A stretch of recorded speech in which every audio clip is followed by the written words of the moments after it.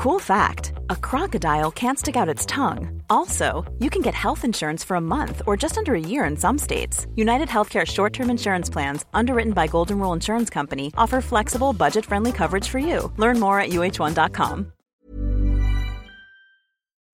It's that time of the week again. The Rugby League rant, fifth and last. Put on your headgear, chuck in your mouthguard, and get ready for an hour of nothing but NRL talk.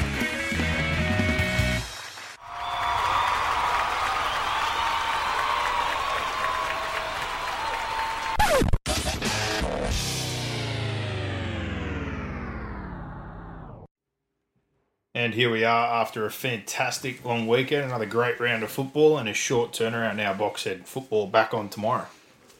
Well, yeah, short turnaround for those teams who played yesterday, but I think all four of them play on Sunday. So, what does that make it, a 5-day turnaround? I think which will be probably tough, definitely. The Warriors and the Roosters. Storm lucked out; they got a bye. What do you do? No, they've lucked out. It's good. They've got a bye. Roosters, Warriors play each other, so both of them will have the same travel, same situation at least, I guess, in that regard. Yeah, it's probably not a bad idea in the way they've scheduled that one. And who are the other two we're talking about? The Dragons. The Dragons are playing the Dogs on Sunday. Sunday, yeah. So they've got the long turnaround as well. So yeah. And then Melbourne, like you said, the way with the buys work this year, some teams are early, some teams are late. They've got their first one after 8 rounds, so probably not bad timing for them after starting with some injuries, getting another win, 5-3, heading to a break. But the Anzac Day games in particular were outstanding. They were. Two really good excellent games. There was other good games across the weekend as well, no doubt about that. The Thursday night game between the Panthers and South, who have had some great matchups over the recent years, was good. Cowboys held on in a tough one, in a much-needed win as well. The Eels, bit of a late fight back, can't say it was the greatest. And then obviously the crazy game between the Dolphins and the Titans, where I think the Dolphins have equalled the biggest comeback of all time, which was 26-zip Panthers-Cowboys. We were at that game. The Panthers-Cowboys game. In I was going to ask you that. Was that the one? We were there. Dad took us there, and I remember it very clearly. I would have been 12, you would have been 8. I saw some highlights the other night, and I was like, I don't know why this looks familiar, but now you've said that. Yep, we were there, my friend. So we were there. We were there. But what we'll do, because we've got the short turnaround, similar to what we've done the last few weeks, there'll be no big rant on the set of 6. Any sort of topics will merge in mostly with the teams as we review their games. Yep. And again, I think most things across the weekend similarly have been covered, or there wasn't too much drama and can be covered off in there. So let's jump in. Thanks to bluebet.com.au, there is no one better than the True Blue bookie. And for the charity account, bang bang, hit a double. Split it between Manu, Cherry Evans, both scored, I think now $588 or something like that. I haven't checked the exact balance, but another $120 something into the kitty for our charity of choice this year. And first win on the app. Had a few teething problems the first weeks, but I got the bets up the last few weeks. Have gone down multiple times by one leg because they obviously want me to throw in 3 or 4 legs, but got one on the weekend. Had Sharkies minus 9.5 and then took 12.5 on the Warriors and Souths. So $4 plus, I think that one paid. So if you're on that one, keep following it on the app and hopefully we make you some cash. But again, thank you to bluebet.com.au for their support as always for us and our charity. But do remember, in regards to your gambling, that what are you really gambling with? And for free and confidential support, visit gamblinghelponline.org.au. Let's jump into our power rankings first up. Thanks to the Penrith Solar Centre. Don't be sidelined by rising power bills this season. Let Jake and the team there provide you with the highest quality solar solutions to tackle your bills. Call 1800 2029 30 today or visit www.penrithsolar.com.au. I've bumped up the Broncos to number 1. They've been sitting at 2, sitting at 2, sitting at 2. I've bumped them up to 1. That may only last a week because of their opponent this week, South Sydney, but for this week, I've bumped them to 1.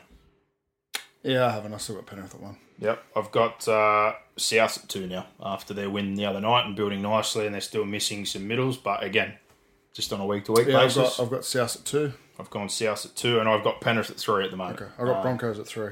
But again, they're all very interchangeable based off results, but happy with those ones. Number 4, I think last week I had them at 5 maybe, but I've just swapped the 2. Storm I've put up into 4th, and I've put the Warriors down to 5. Last week I had them 4-5.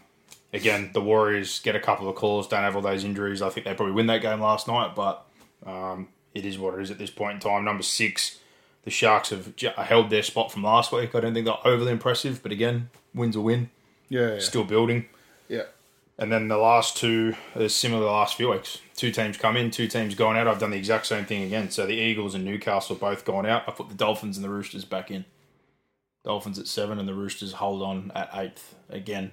Yeah, I'll throw the Roosters at 7 and I'll leave Manly at 8.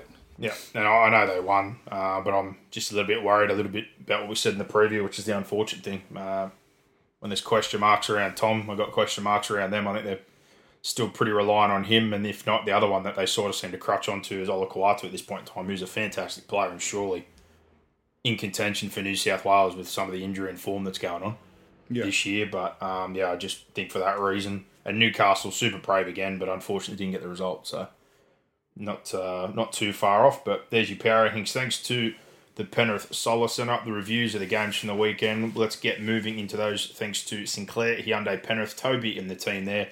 Corner of York Road and Batch Street, www.sinclairhyundai.com.au, or give them a call on 47600603. Toby and the team, let them get you moving. Some cracker cars down there at Hyundai. First game we had was that game which has been so good the last few years, Souths up against the Penrith Panthers, and I guess this one for me sort of surprised me, trying to reflect back, 4 or 5 days now, in how Penrith got it into that style of game that we expect, and we talk about this week to week.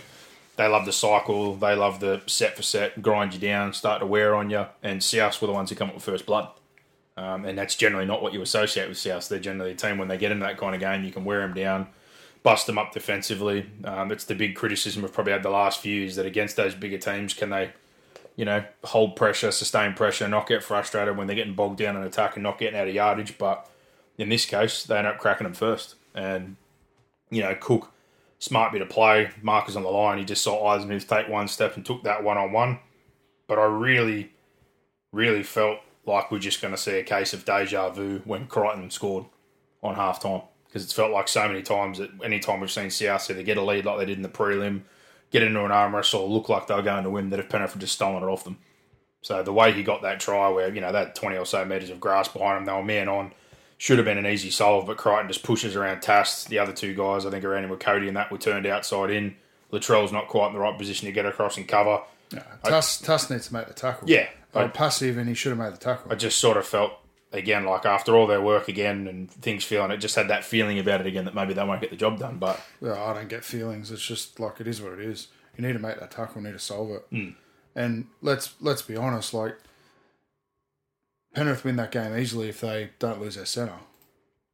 Because the issues at the back end of the game all came because they had to put Salmon at right centre. Sorry, they don't lose their left winger. Have to move Crichton across, which I thought was an error, because that's the side that Souths go to heavy. So if I'm solving a problem, I'm solving left wing. I'm not solving right centre. So, yeah, and I think that was a big error.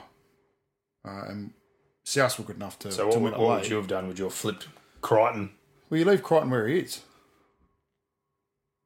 Like, I would have put Salmon at left centre and moved the centre out. Yeah, that's so what I would left have Crichton where he was, yeah. Shift the back row out, and just try and solve it that way. Yeah. Yeah, well, I think for Penrith... Who's left back row for Penrith? The last few weeks. Well, the other night, Hosking was on the right. Didn't Sorensen start? Like, you could even move Sorensen missing. Out and move into the centres. Centre goes out.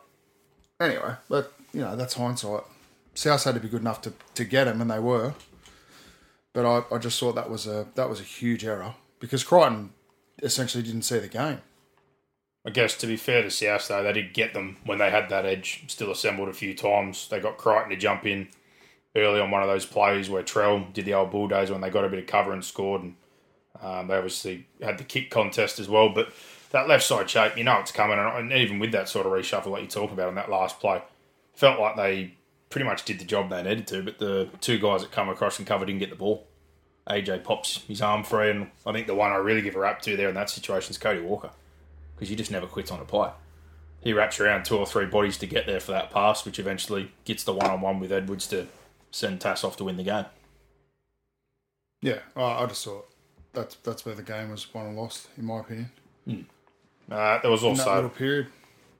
a little bit of criticism, I guess, of Penrith's attack. I thought there was a lot of early kicking for some reason. There was a few times there they kicked on 3 or 4 in good ball, not exactly in yardage. I didn't quite understand that. It's a little bit odd. Yeah. Yeah. And I know, again, they're missing a couple of guys as well, but it's also the same thing we've talked about the last few years, the depth situation. A lot of people have been iffy on the games they've had so far, and this is what's going to happen. Teams that are close to the top end this year, they're going to have closer games with. I know they've blown out a couple of teams at the back end, and they had the rusty start, and they're getting to better form, but you put Martin back in, you put Fish back in, etc. They're still very competitive at that top end, but the week-to-week consistency we saw the last couple of years, and people bringing up they've already lost as many games as they have in the last couple of years, well, that's the reality when players leave, and you get stripped thinner and thinner. So, just where they are for the time being. I picked South to win it, so Yeah. I wasn't surprised by what I saw. No. But they're going to have to be better than that to beat them at the back end of the year because I felt as though, situations sort of leaned in their favour. They were good enough to win. They've been close multiple times against Penrith, so And it's like always a cracker game. I don't know why in the hell the draw is that they've both played each other now twice until round 9. Now we're not going to see Sam play for another 5 months, which I think is pre-post stupid. Origin, like we always talk about, you sort of know who the top end's going to be. You might be wrong about one, or there might be one that's shaky, but you can always sort of tell 4 or 5 teams are going to be right up there. Yeah. So you'd think you'd save some matchups, whether it be I Roosters. don't even care about that. I just don't think you should ever have a team play each other twice in the first 8 weeks. if they haven't played everyone else once. We've had some, play within the first 5 weeks twice. Yeah. But I'm with you in the sense of even you draw, though. You know the middle part of the year Origin affects it. So I want to have my marquee matchups in the last 8 and sort of the first 8. Marquee matchups work their way out as the season goes on. As Yeah, well, I get that, but I mean, who's going to be good and who's going to be but bad. there's still some natural rivalries or natural games. Like Yeah, of course. South Roosters, they always play first and last round. That makes sense to me. It's a huge game. Well, not always, but yeah, most Most of of the time, but they don't play them during Origin. They play Storm Roosters every year during Origin, which never has any idea to me or any sense with the way they've been the last decade. Yeah, it's stupid. And then you've got this game, like you said, they've already played twice. The rivalry they've developed the last few years.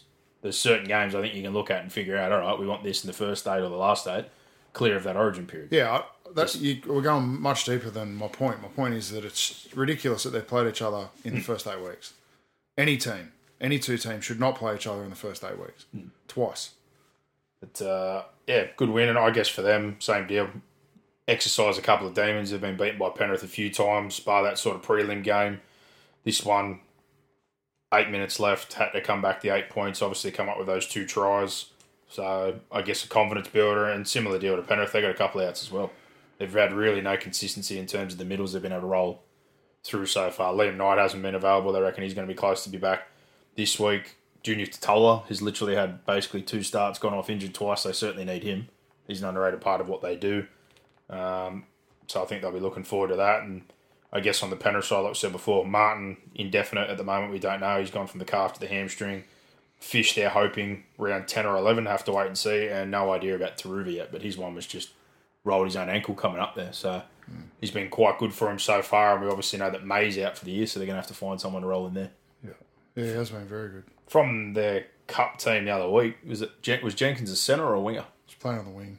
You think he'd be the one they'd probably roll up? Yeah. I haven't really looked at their cup team this year to think about who'd be the next man up. But without Taylor and without Taruva now, they're obviously going to have to put somebody in there. Yeah. So he might be the guy. You'd think he'd be next man up. Yeah, without looking again at the actual lineups to see New South Wales Cup who was available. But I think for them, Crichton obviously, as he does, had another outstanding game, got a hat-trick, kicked some goals. Did get beaten once or twice defensive that edge, but he was really good. Edwards is busy. Thought Lenu made a really good impact on the game, and then Yo just does what he always does. He got through plenty of work.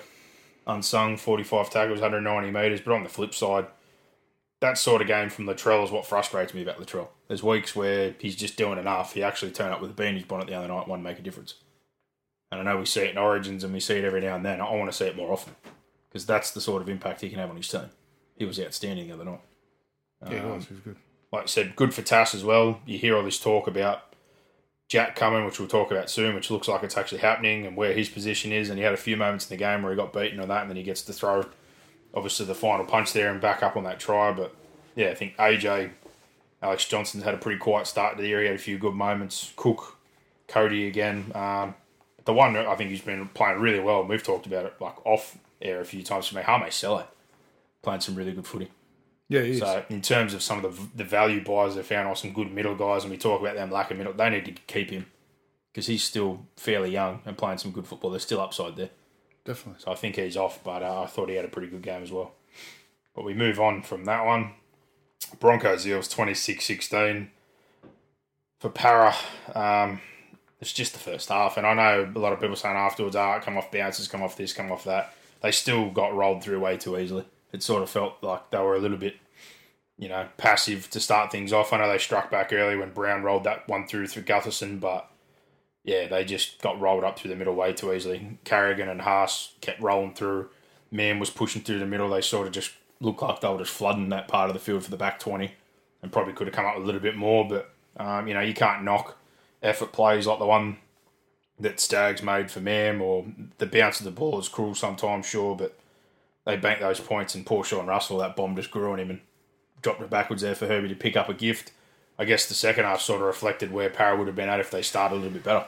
Yeah. They found themselves right in the thick of things. They went at Brisbane like we talk about it week in, week out now, that if you make it tough for them, you can certainly make it a contest, and the only points they banked were 2 penalty goals. But I guess the big talking... It's too little too late, though. Yeah, the big talking point out of this one, as has been every week the last few weeks, is the 3 hip drops, the differences between them, how they'll penalise. For me, like the man one's your classic example, and I know a lot of people keep going on about it, like, what do you want to do? He's a small man. You can drop your weight, but you need to drop it to the side, and you can't hang off the back and just catapult into the back of his legs.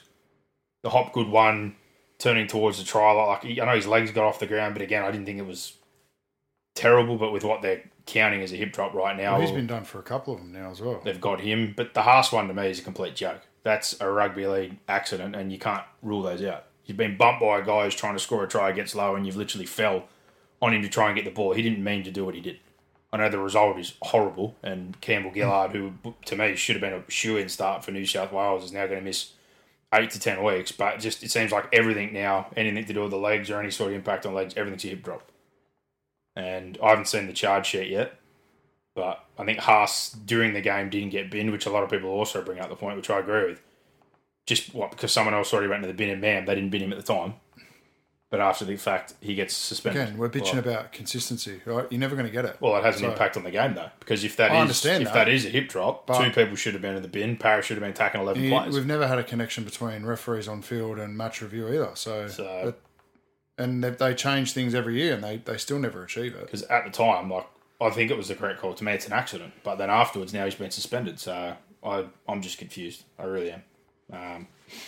But the hip drop thing, I don't want to talk about it because, again, those 3 and everyone arguing about it and looking at it, it's more and more confusing by the week. But it's not. But a hip drop is a hip drop. It's pretty easy to decipher what is and what isn't, in my opinion. Where everyone is getting their knickers in or not, like you are, is in the consistency around penalties on it, sin binnings on it, and suspensions on it. And everyone's sort of saying that, we need consistency, we need to know what it is, definitely. Yeah, but if it impacts the result, you have a right to get. There's a lot of things that impact the result. Because a whole heap at of the end things of the that year, impact if the you're result. a Parramatta... Watch the second half of the Storm game and watch the refereeing in that.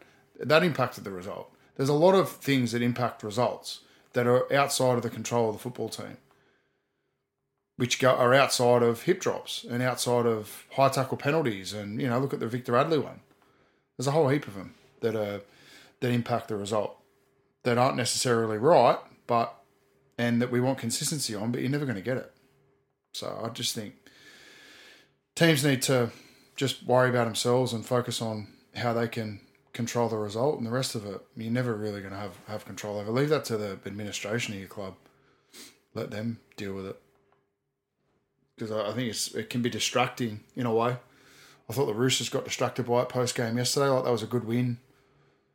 And, they've got comments from Radley and then Tedesco and Robinson in the press conference, which, they shouldn't take away from the result. But, all the press today is going to be about that.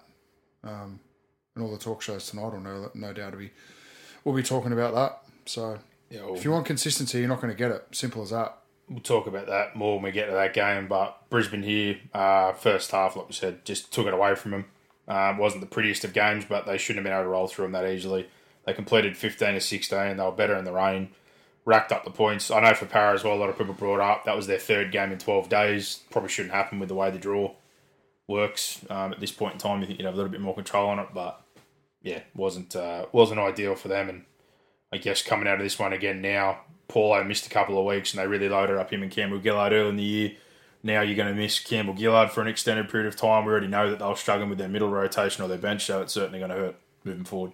Definitely. And they've obviously got this cloud hanging over them with the whole Hodgson situation where they signed him, plenty of positive talk around him. He's one guy that they certainly went after early. They flooded him through the middle.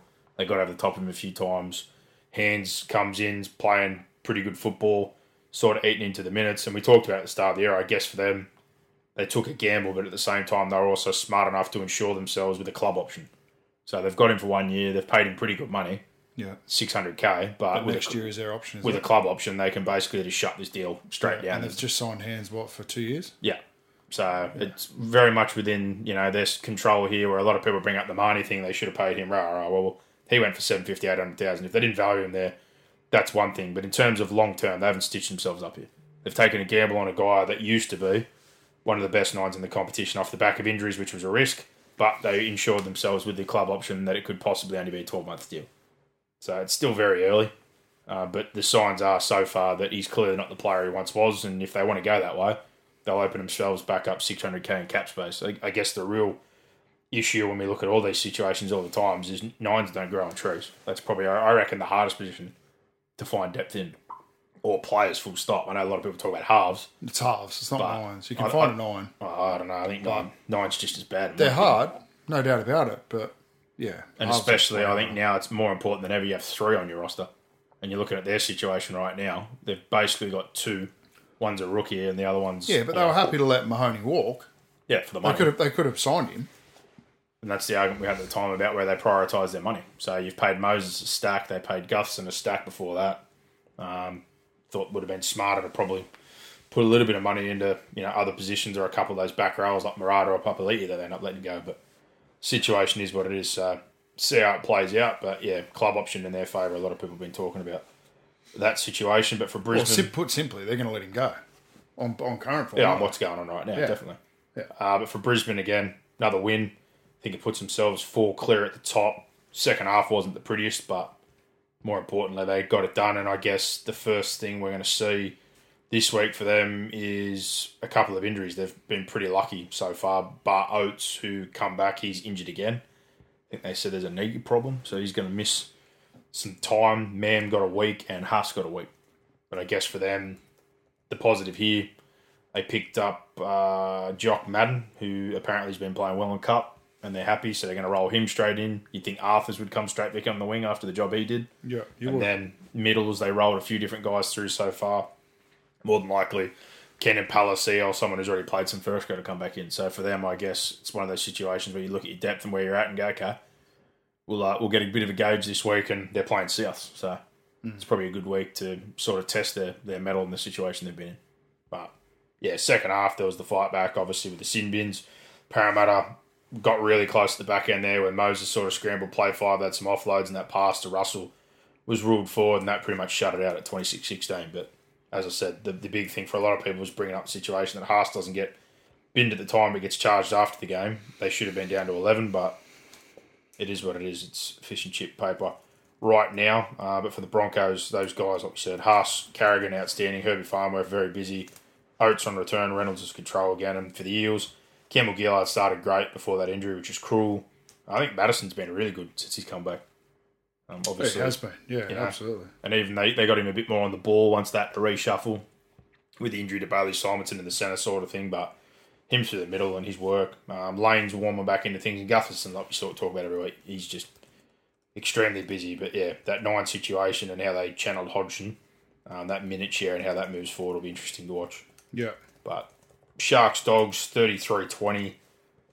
Yeah, I feel like I can say the same thing every week for the Bulldogs, and that's just the effort was there, but they don't have the cattle.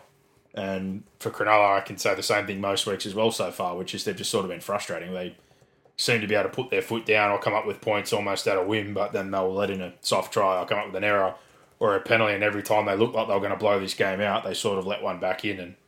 And again, first back-to-back win of the season. They've had Hines miss a little bit of chunk of time and a few little shuffles themselves, but I don't know. I guess I was probably just expecting a little bit more at this point in time. It doesn't get a whole lot easier like the Cowboys, who are desperate. They'll be playing this week, and I'm sure for them they'll want to get the win after what happened last year. But in this game again, it just felt like they left a little bit to desire. Their real football, their best football is really good. Kennedy on some of those plays and the way they come up those 3 tries. Nakora, you can't say he's underrated, but I still don't think he gets anywhere near the amount of raps he should get. He's one of the best back rows in the competition.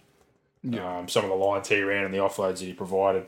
We know what they get out of the backfield. Like Mulitalo had a blinder again, but also come up with the biggest probably stuff up of the game where he outstretched his left hand going into the corner, which was pretty surprising. But yeah, I think, it's one of these games where I look at it and I don't know if I can take much out of it. They played an understrength Bulldogs. They did what they had to do, but I sort of felt that they should have gone on with the game. Yeah, they should have. Yeah, but probably their picks, like you said, Kennedy, that hat-trick and his form this year, really smart decision by them, obviously, to get that extension done, because if they would have held out and looked at what was going on or what happened in the off-season, obviously with Lachlan Miller, who they chose to move on, or the talk around, the injury with Dykes, which I guess we don't know. I still think they would have pushed to get a deal done, even if it was 2 years with him around. But looking at what's played out so far, it was definitely smart to get him locked down.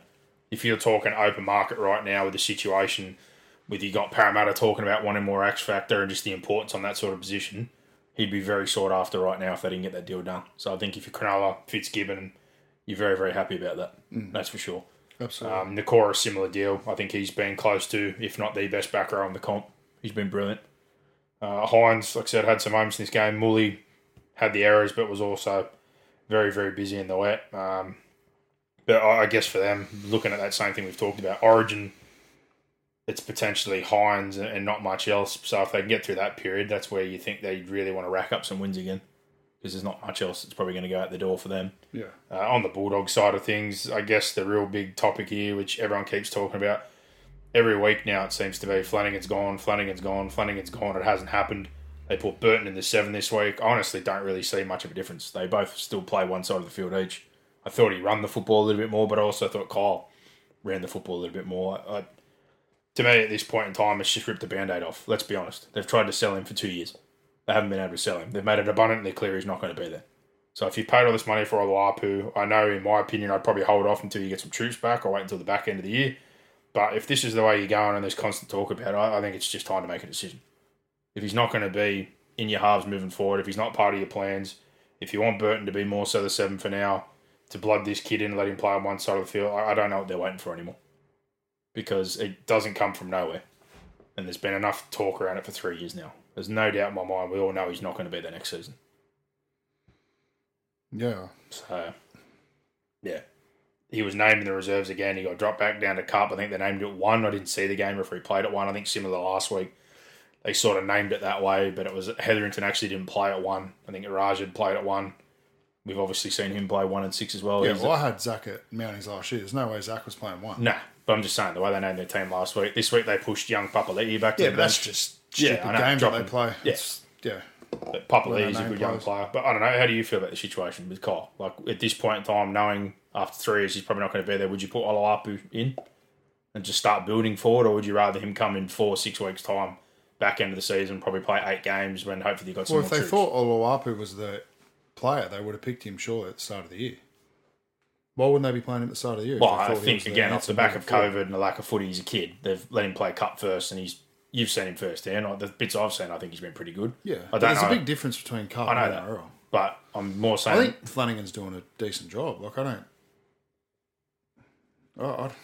Yeah, I know, but if you're moving him on, which is pretty obvious they're going to, at what point do you pull the trigger? Are they? Yeah. I don't see why, if you've been trying to sell him for 2 years, that you'd suddenly be re-signing him and keeping him. I think it's a money issue, though, isn't it? It's not... Like, Rajab surely gets upgraded next year. I couldn't believe they didn't upgrade him this year instead of a Reynolds. I wouldn't be keeping Reynolds around for another 12 months. You've already got Oluwapu, who you had to pay $500,000 to get a transfer fee, let alone contract. So I think your stocks are in Rajab and Oluwapu moving forward in terms of your depth positions. I don't know what they think of Bailey Hayward. He didn't start in the team this year, but he's moved in and played a little bit of halves, a little bit of 9, a little bit of everywhere. But I think if there's 2 guys I'd have pushing up into one of those positions, it's probably one of those 2 internally. Yeah, you might be right. But it's I just think the issue since Gus has sort of got there has been Kyle's wage. I don't think it's been that they dislike Kyle. I don't think Kyle's an NRL player. I think it's more value for money around what he provides and how much money he's on. That's the thing, though. I don't actually think his deal is that terrible. Like, from what I What's heard, he getting paid? Again, I'm pretty solid on most things, but the Dogs I don't have as much known about. But originally my mail on it was 3 years, basically $1 million. So he's on about $350 a year, something like that. I don't think that's terrible for a half. Oh, is that all he's on?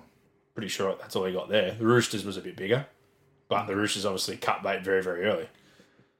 Yeah, okay. So I don't think his deal's that It's giant. not tragic. No. But in terms of their salary cap and the way they've constructed Well, I would say that's a good deal for him. But yeah, then you talk about what they've done with all the ARPU and the money they've spent moving forward. Big money on Kikau, big money for Crichton, who's on the way, and big money upgrade for Burton. Yeah. They've sort of loaded up their cash, and we know that Pungai, who was there before his time's also. Well, what you really need to do is we need to make make it very clear. Like, he's not in your top end NRL halves, which is clear, right? But it's quite obvious. Like, when you start comparing him to guys who are transition players, so sort of going from NRL to cup, like he fits into that category of half. So I think he'll get another contract. Well, looking up a page, or according to someone else, they reckon he's on $450 this year. My mail is we went for basically $1 million for three. Everyone's mail is different. No one actually knows. So that's why I don't like speculating about money, because it's not transparent. So it's hard to know. But yeah, I think 450 is overs, if that's true. I'd be comfortable paying him 300, because I feel as though he's probably a transition half, a guy that's going to play. A little bit of cup, a little bit of NRL. There's no doubt that they're looking for someone, and Ol Apu is the man that they feel as though is going to partner Burton long term in the half. So, yeah, from that perspective, yes, you're right. But when does it come time to pull the trigger? Is he ready? Has he played enough cup footy? Is he ready for the NRL? Is it worth putting him in there now when they're realistically probably not going to make the finals? Do you give him the last month? Do you give him the last 6 weeks? Do you tip him in? Do you tip him out? That's what I'm asking. I don't know. You get a feel and a gut feel on that when you're seeing them all train together. Like that's when you can really start to make some decisions, because you understand exactly what's going on. And I guess the other thing around it, more discussing things for them, because again, I think this year the finals they'll be around the mix, but I don't think they'll be in it. I don't think, realistically, if they get there, they're going to make an impact. But the Bulldogs, yeah. I'd be shocked if they got anywhere near it. Like, they've just been depleted. But this is what I'm trying to get to. So we know that the Nine situation's sorted. We know that Burton's locked in long term. I still don't see him as an on-the-ball 7 like they're sort of trying to do now. But your other key pieces, we know Crichton's coming. From what you've seen from Perham or young Papali'i, do you really think Crichton would be your one? I still think Crichton's best position is centre. Well, have they paid him fullback money? Well, I think he's going to be a fullback. Money, but he's going to be a fullback if that's what you've spent your money on. I don't think Perham's been that bad, to be honest. I'm not saying he again hasn't he's been top that line bad. or Papali'i's a good player, but for the money they've spent there, I think they probably could have done a little bit more reworking on what they do in their forward stocks. But and then who are you going to play at 1? Well, that's just it. I'd like to think in a year or two that Joash would probably be a viable option for you from what I've seen. He's only young. But huge money for Crichton. They come out straight after it, though, with all this talk about centre, saying, it doesn't mean he's going to play centre. I was like, well, if you've paid $900,000 for a centre, that's terrible business. So, I don't know. And also looking at Crichton's body shape. Crichton's body shape the last few years, he was very, very lean. He's now putting that size on. He's going to need a big preseason if he's going to play fullback. Because as we know, that's a completely different position cardiovascularly, and he can't carry the bulk he's carrying right now. Yeah. So I think that's another thing that's going to be a fairly hefty turnaround if they do go that way. But, like I said, they had their moments the other night. You certainly can't question their effort, but, yeah, simple sort of game plan.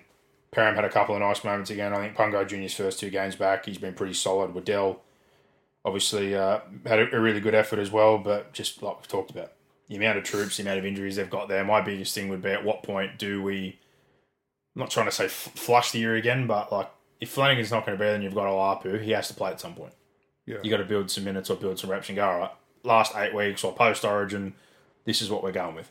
And if there's anyone else there again, because they've got a few off contract that you don't want and other guys get healthy, similar deal again. Throw those guys into those positions, have a look at them. But in terms of like your Reynoldses, who they put in instead of a Rajab, and a few guys that are there, no doubt there's going to be some more turnover and some more guys push up, looking at their cup side, which is doing well. Mm-hmm. And I guess the positive for them, I think they were in the final. I know they weren't in the final four for ball. I think they got knocked out. They made the grand final at Mats on the weekend. So I know it's a long way. In the Bulldogs we're talking about. Yeah, they beat Panthers. Yeah, so they did. I think smashed the Panthers actually. For them again, when we talk about pathways the last few years, they had a pretty good year last year. They got close in both competitions. Now they've made the grand final. I think their SG Ball missed the finals, though, didn't they? Yeah, they missed. Yeah, they missed out. I don't know how their flag's going, but we obviously know their cup's going well for another year, and they've pushed a lot of those good kids up straight away, like a Joash Papali, Khaled Rajah, the guys we're talking about. So I think there's some problems they can solve internally themselves, which will let them use that money, like I'm talking about, to go out and get either another key outside back or a couple more forwards. And then you just sort of got to rework your money. Like, there's no way they would want Pungai Jr. on 850, 900 like he is. So whenever that comes to a head, he's either going to be taking a hefty pay cut or he'll be out the door. Yeah. But it's moves like that. The Burton thing with, Flanagan with Olapo, I look at and I go, there's some easy things to figure out right now just to keep pushing towards where you want to go. But talk again even after the weekend that he may not be there. But it's been weeks now and I'm just sort of like, well, for me, I don't know if I'd be rushing Olapo in like you're talking about until I'm sort of comfortable. I'd rather have Kikau and a few guys back, but we know with his injury it's long term now. So I guess it's more, at his age, how many weeks can he last playing grade? Yeah. Can we give him half a season and not burn him out? Or can we get him through the last 6 to 8 weeks and do it that way so we don't, again, overload him or run him into the ground as an 18-year-old kid? I guess it's more timing and planning. Maybe post-Origin, I'm sort of sitting there and looking at going, all right, the last 8 weeks, we want you to play first grade and build out the end of the year and hopefully get you through unscathed and without any injuries, and then we build into another big preseason. Yeah. But, yeah, good effort again from them, but went down in this one. And we move on. Cowboys, Knights, 18-16. Oh, man, did they need this win. But I guess at the same time, you look at one win and the way that the ladder is, like we've talked about with all these results in this logjam, they're now only one win out of the 8.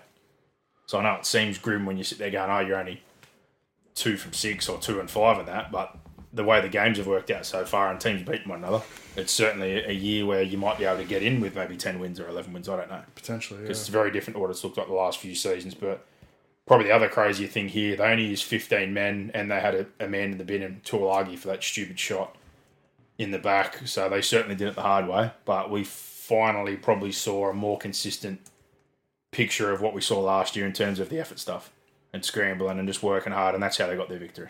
Yeah. Newcastle, that they weren't bad by any stretch of the means again, but I think from both sides there was just some errors at some key times, and the guys like we talked about that haven't probably been playing their best football or have missed some football stepped up. I thought Cotter, his 65 or so minutes, he was huge. He just absolutely worked himself to the bone. McLean, like they were instructed that he should play 15 minutes since they used 4 interchanges on him alone, just rolling him in and out. And we know that he didn't use Chester and the other man on his bench who leaves my mind at this point in time, but there was a lot of positives there that we hadn't been seeing. Robson hasn't had the platform to get out of dummy half. He was able to get out of dummy half the other night. Drinkwater needed to be exactly what they paid him to be and what we saw last year, which was the difference, and he was the difference. He come up with a couple of nice runs. First play where he just cuts back inside when he gets wide, through the last pass on a few of those nice shift plays where he summed up whether to play short, long, or run. The last play of the game was probably the one that would kill you if you Adam O'Brien, where you got Gagai and Young, a couple of guys that you probably rely on who end up missing Val Holmes pretty poorly to pass that ball back inside to Tommy Dearden. Yeah. I didn't think there was much. They had plenty of chances, didn't they? Yeah. And that was probably the one that disappointed me. Out of the sin bin as well, I sort of thought there, if you're the Cowboys, you would have been heartbroken. You defended that 10 minutes, and literally the moment they got their man back on the field and Tuolagi is when Fitzgibbon gets that turn under ball and just runs straight through. Yeah. I guess just under the circumstances, Nanai, HA 8 and off, only using 15, Tuolagi in the bin by his own doing. It certainly wasn't the easiest night, but we saw glimpses of more of the hard Cowboys, the effort Cowboys that we saw last season. Got you. Okay. So, whether that's something to build off, I don't know, but it doesn't get any easier. They've got to play the Sharks this week. Easy. And obviously the Sharks last year would have been heartbroken the way that they got pushed week 1 to have to go to week 2 and they went bang bang at the back door. So I know some people go, there's nothing that carries over from that, but I'm sure there'd be a little bit of ill will this week. There'd be plenty of guys that remember that game. Sweet. But I don't know. What do you think about this one? I enjoyed it. Yeah, I really, really enjoyed it. But yeah, I think it was a game that the Cowboys the Cowboys have been losing games like this, haven't they? So for them to hold on, You look at their draw. No one's really belted them. no, they haven't. They've blown lost a lot of close games. Field goal and This is one that went their way. Newcastle probably look at this one and think, that's a game that got away. We should have won it. But yeah, I think this one will be one of those influential games come the back end of the year, potentially for the Cowboys to go, well, that was one that we needed, and that's one of the reasons why we make the finals. Or for Newcastle, it might be, you think, well, geez, we left that one on the table, and that's a reason why we might have just missed out, because there's such a log jam that those really, really tight games, particularly for those teams that are in that toing and froing, are going to be really, really important. So, yeah, entertaining game, thoroughly enjoyed it, and Cowboys, yeah, they deserve their win. You defend like that, and you defend your opposition, for multiple sets at the back end of the game, like you deserve to win, irrespective of what you want to take away from Newcastle's attack. Well, I think they'd have some points that they'll be disappointed with. Young took one of those bombs, fell short. They had a couple of moments where they probably should have taken a bit more, but it was certainly, like we said, more reflective of the 2022 Cowboys in terms of the effort. Yeah. Like you said, they were more resilient, played with 12, only used 2 off the bench. Like they certainly look at this one afterwards, and that's a well-earned victory. Absolutely. Under the circumstances. But I think for Newcastle, I still see a lot of positives here. If you're O'Brien and you're the club and where they're at so far, you'd be happy.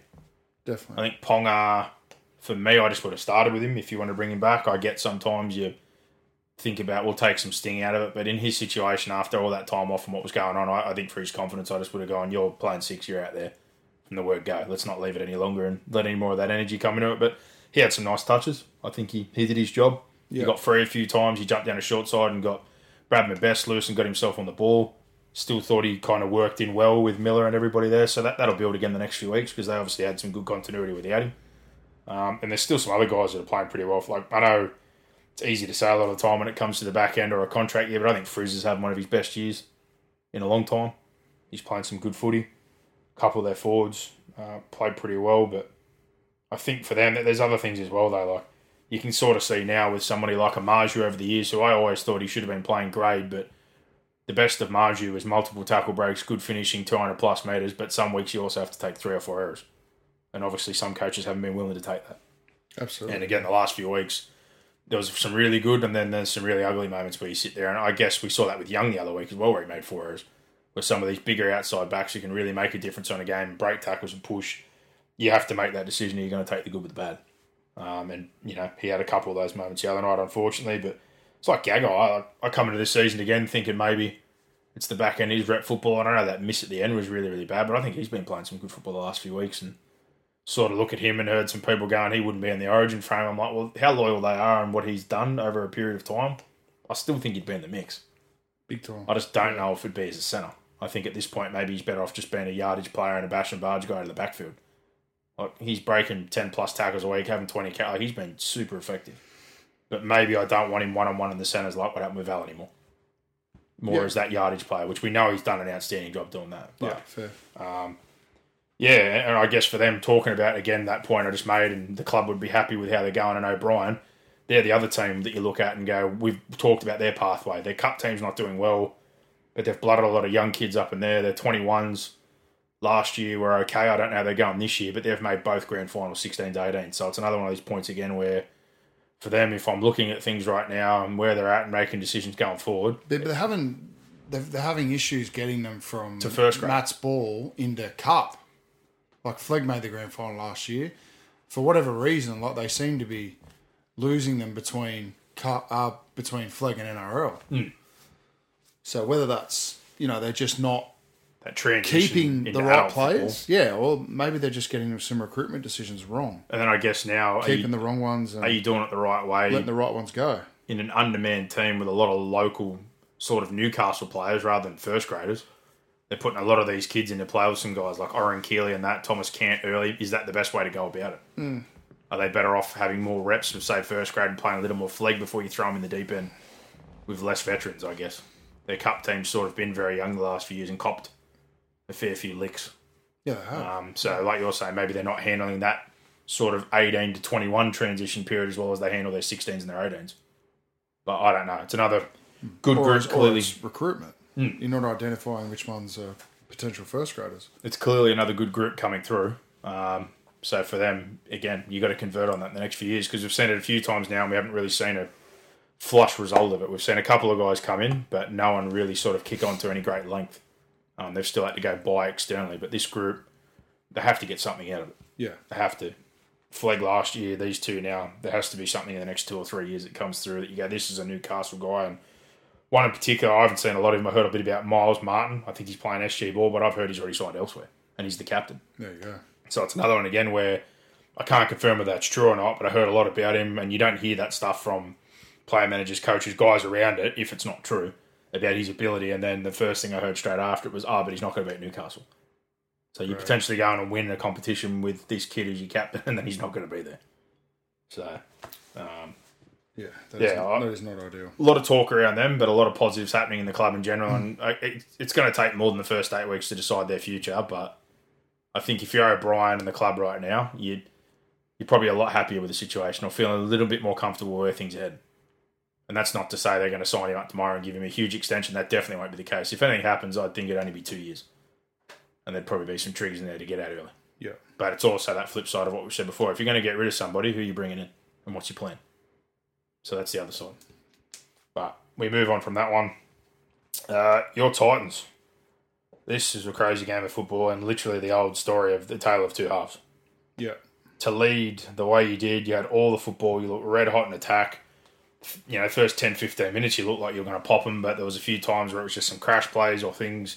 It looked like they were loading up to the right a lot and it wasn't sort of happening. But when they finally sort of got them after that 15-minute mark, they just ran right.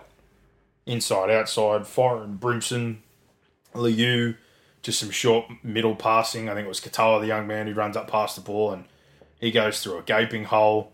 The short side where Randall just runs and there's man down and he splits 2 middles. Like, it just all happened way too easily. They pulled the points on and to get out to that lead and be as aggressive as they were. And the late one they conceded was unfortunate. It's deflection. Nick Ream is good enough to be there, tip it on. Jennings scores. But if you're up 26 zip, and I know in the modern era we know that points can be pegged back, you shouldn't be losing a game of football. And no way. I think what kills me more thinking about it now is the second half wasn't even just a result of what Redcliffe did. The Titans did not help themselves at all. There was zero composure or zero thought to getting back into a grind or completing sets or kicking. Like, there was a short dropout, there was a couple of kicks or plays. It just baffled me when you're on the back foot and the possession and the territory swung where they really didn't help their own case.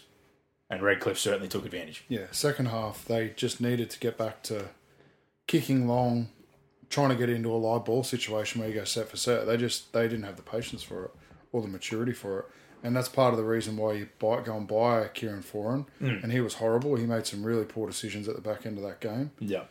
So, yeah, didn't surprise me at all. I got a few messages saying, how's the TV remote? Yeah, well, we know that's nothing surprises me anymore. You just expect the worst and then the worst happens and then you go, that is what we are at the moment. And again, I keep saying it, it's defence. Yeah, because you can talk about the attack all you want. Their attacks, your attack's no doubt, is really good, but their defence is horrible. And I don't even think it's a coaching issue. No. It's a culture issue. Well, this is something I was going to bring up. Brett White's gone down there. He would have had new ideas. He's been in Canberra. He's done a good job there. That's what they bought him for. Correct.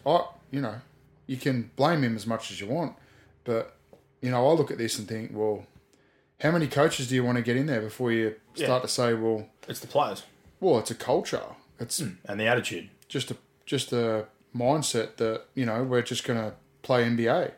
You score, I score, you score, I score. And this is also that part when we talk about recruitment. You look everywhere and you guys are flush with attack and they're tackle a finals breakers team. And minutes. And, if you just want to take into attack, they're a finals team. But you lack... Their defence is disgusting. Yeah, it's bottom four. It's horrendous. It's last. Their defence is last in the comp. In particular, the two middle tries are the bad ones. Like a one-on-one with Wallace or a tip-on to Martin Nichols. Like, those sort of ones there, you're just like, they can't happen. They're the tries you look at and go, wow. That's why, you don't make the finals. Yeah, nothing shocks me. On the flip side for Redcliffe, I know people go, what would he have said at the half-time? Wayne wouldn't have said bugger all at half-time. He doesn't say much at all. I've never been in the shed with Wayne Bennett. So. I know one or two people are lucky enough to play with him at two of the clubs he's been at, and again, it's what he does. I certainly know that there wouldn't have been much panic. No, and that's exactly what showed. But I guess for them, they just did similar to what you guys did, but in a different fashion. They didn't go away. They held onto the ball. They took advantage of their opportunities, but those two middle tries, like I said, weren't the greatest. I'm sure Jared Wallace was very happy. Ex-club, coming up with a try assist and a try himself. But I thought it was a good day again in the development of young Katoa. He had a couple of nice moments, especially that last sort of try he set up where he looked like he was going back to the post. He jumps down that left side and just showed the footy a few times and held up and created an overlap. But tell you what, we thought the Titans had some crazy moments. What was Jennings doing when he laid on the ground like he was dead? Yeah, I don't know. He didn't get up. I thought he might. At the time, I was like, he has to be injured. Because the way Nicarima and all that sprayed him, like, is he blowing a calf or an Achilles? or so is his hammy gone? He just laid on the turf and didn't get up. He thought it was NFL. And then I heard a funny one. Someone was like, have you ever played that game Lava with your kids and the floor's lava? He clearly thought he was dead because once he lay down, he just went, oh, well. But luckily enough for him, he iced one that he should have iced, but he had a couple of opportunities he's missed. But yeah, you talk about defence again. It was summed up with the last try that won him the game. Aiken, it was essentially just a strong carry into two guys who both went low. He busts over both of them and gets to the try line. Like, even that in a goal line situation, the way they come up with their first up contact. They're either not listening, they're not applied to it, like you said, their attitude's just poor on that side of the ball. Because on the flip, they look like a top 4 attacking team. But defensively, attitude, resilience, we still are yet to see them, bar probably one game this year, show any sort of application to defend back-to-back sets or defend under pressure and get themselves out of trouble. No argument out of me. I will give a rap to someone who I said last year that needs to be one of their best 3 players every single week, and I think this year he certainly has. And he signed that extension, which again probably shows that he's not just doing it on a contract year because he's locked in now. I think Dave Fafita's had a really good year. He has. He's played some really good football. Tino's pretty good again. Mo's the other one. Again, bring it up. Mo's back to Origin level play. He's playing well. He's been really good. But yeah, as a whole, them defensively, they certainly need to improve, and that's on everybody. I can't really pick on anyone specifically. It's definitely a whole team style of thing. But for the Dolphins, like we said, one of Katoa's better games. Cody has done a good job since he's come next in. Wallace, like I said, he would have been thriving. Nico made a bit of an impact off the bench, and Aitken, obviously, he was had a really good game as well and got to finish things off. But we leave that one behind, and we move on to Manly Tigers. This one was not really that great to watch, in my opinion. No, it wasn't. Manly made 18-something errors. The Tigers are just absolutely inept inside the 20. I've never seen more wraparounds in my life. I sort of understand. It certainly was a tactic, wasn't it? Well, I understand the principle of trying to hold up a middle to create space, but they didn't vary what they did off at all. The one time they did a wrap and drop back on off Ngao was the one time it looked like it worked. Because they sort of held up, got the middle to pull a little bit, and he come back into that same space, and he got held up. It was a great tackle. I can't remember who it was, but every other time it was good to just... see that that's what they were working on all week. Wrap, shift, wrap, shift, wrap, shift. They got him once with it, and it was when Staines flew over in that other corner. But other than that, it was like, okay, middle's holding, edge is set, it's man on, you haven't established it off a quick play of the ball, like, what's the point of why you're doing it? And then I'd heard something in commentary about, oh, well, there's definitely shades of Benji and Robbie and all that, and that's what they used to do. I'm like, again, that was a different team, different time, different style of football. And it made Arpey the focal point, which I also sort of agree with, but you've got to have more variation than that. Because I think they ended up with 50-plus inside half or inside 20 and had all the opportunity to win that game. Manly absolutely torched themselves with errors and discipline and had to defend and defend and defend. But at the same time, I want to give them credit for what they did and to lose Parker and Tom and reshuffle and end up with Fainu out in the centres, he's definitely not a centre. I also looked at their attack and go, well, what are you really defending? There was no real point of difference or change up of what they were trying to achieve. So 8 weeks in, I still can't see it with their attack. Me either. It's nice to see that Arpey's sort of been more the focal point, which he should have been, but yeah. And then the other thing's just identifying that, okay, that wrap when we dropped back into the similar space there, that worked. So why don't we do that again? And it just went back to the old hit the front, wrap round the back, let's get a shift play going into a corner and see what we can do here. And 9 times out of 10, it's just inside releases, no one's been held up, we cover it. Pass back to the middle or get back to a trim, shift again off a wrap, and they just did the same thing over and over again. Yeah. So, for Manly, frustrating in terms of the errors and the discipline, and I guess the worry now, like we've talked about before.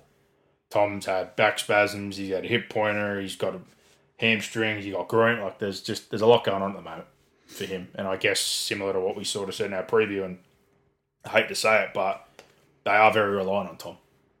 So if it's going to be an up and down, or he misses time, or he ends up breaking down, I do have my doubts about them. and what they do. I don't know what happened to Parker. Did you hear what happened to Parker or see what happened to Parker? And he lasted 40. Brad Parker, yeah. I had it on silent where I was watching, so I don't know what happened. Was that a knee or a leg or something? I think it was a knee. Yeah, some lower leg complaint. So obviously with a big bench, they ended up having to cover it with middles. It was hard for Sam to go out there.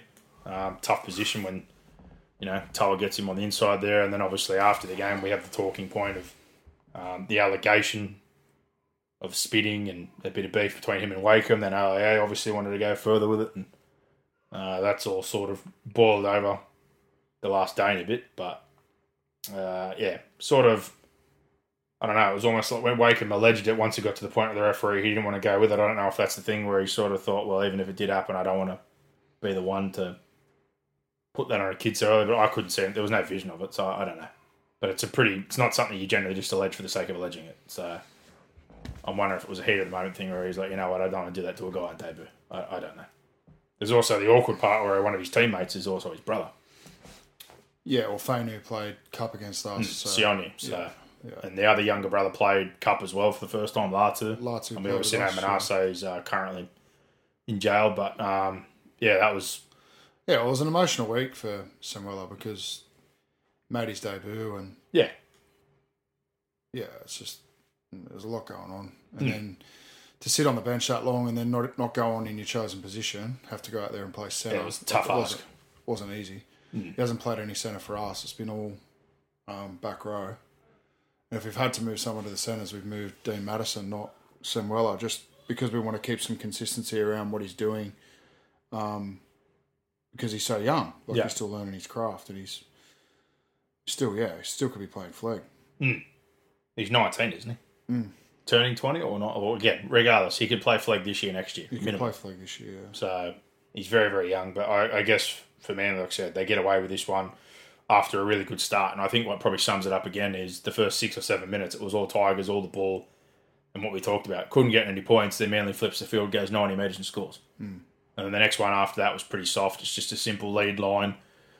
Half bites in, centre's disconnected, and Olokalatu pours through a hole. At 12 zip after that sort of 20-minute mark or so, I thought, okay, this could be anything. But the injuries, the reshuffle, then just absolutely lighting themselves on fire with all those errors. The Tigers couldn't have been given any more ball, possession, territory, and opportunity to win. And again, it's just not happening. Yeah. As much as I like Wakeham, all this talk about what they do with their spine or what's their best move, there's one real positive take out of the game. Buller certainly looked good at fullback. Yeah. I know passing's probably not the strongest point to his game right now, but in terms of physicality, presence, the way he carried the ball, he's only going to get better. So I think that's something worth persisting with. Definitely. But in terms of halves, I don't mind the idea of Laurie playing on the ball at 6. I know that. Yeah, well, he played against us at Cup at 6 on the weekend. The issue is defence. Yeah. That's the issue. So, if you... But for them you're going to play him now, offensively. Yeah, offensively it works. It's good. But, defensively... Well, like we've talked about, though. Teams surely at this point are smart enough not to just sit someone at 3 man they don't trust. Flip him with the centre. Do something. Well, not a lot of teams are smart. But I just look at them right now and go, naturally, Brooks' confidence is shot. Wakeham's a good steering wheel, but he's more a transition guy that holds, a couple of games in first grade or between couple as a good sort of squad sort of guy. But Laurie's off contract. You've got a young kid in Buller. I know they've got Staines for the rest of the year to try out at fullback, which, again, has its moments, but then it has its other moments where physically you see that, he sort of gets dominated and what you can get there. They're already 0-8. So what's the harm in trying some things? I know we already talked about Well, the harm is that it gets worse. Hold the line, but they've already not held the line. Trying some things like what are they going to try? They changed their spine 3 times already. They've now lost Dewey. If this kid who you've now upgraded and extended looks like the best option at fullback, play him at fullback. If you're going to move off Laurie, I guess don't play him at all. But if you're talking about that you've trained him in the off season as a half and all these other things, we'll try him in the halves. What harm can it do at this point in time? They brought Wakeham in very, very late as a 7, and like I said, he can do a job, but their attack's awful. So they've got to try something. Bateman's slowly building into it. I don't think he's been his greatest yet, but again, bugger all pre-season, bugger all time. He was injured. It's clear he's injured when he came over. Sort of building into it. He didn't play for the first 2 or 3 weeks. They don't use Papali'i the way he's used at Para. He sort of just gets to his work, but they certainly don't use him the way they did. Off Angawi, they extended and they've benched him. I don't know what they're fucking doing. Very confused, but at this point in time, with their spine and 0-8 and the injuries and the million shuffles, something. Like the old wraparound first and getting Harpy involved. He obviously come up with a nice try and was busy, but there needs to be more variation than that.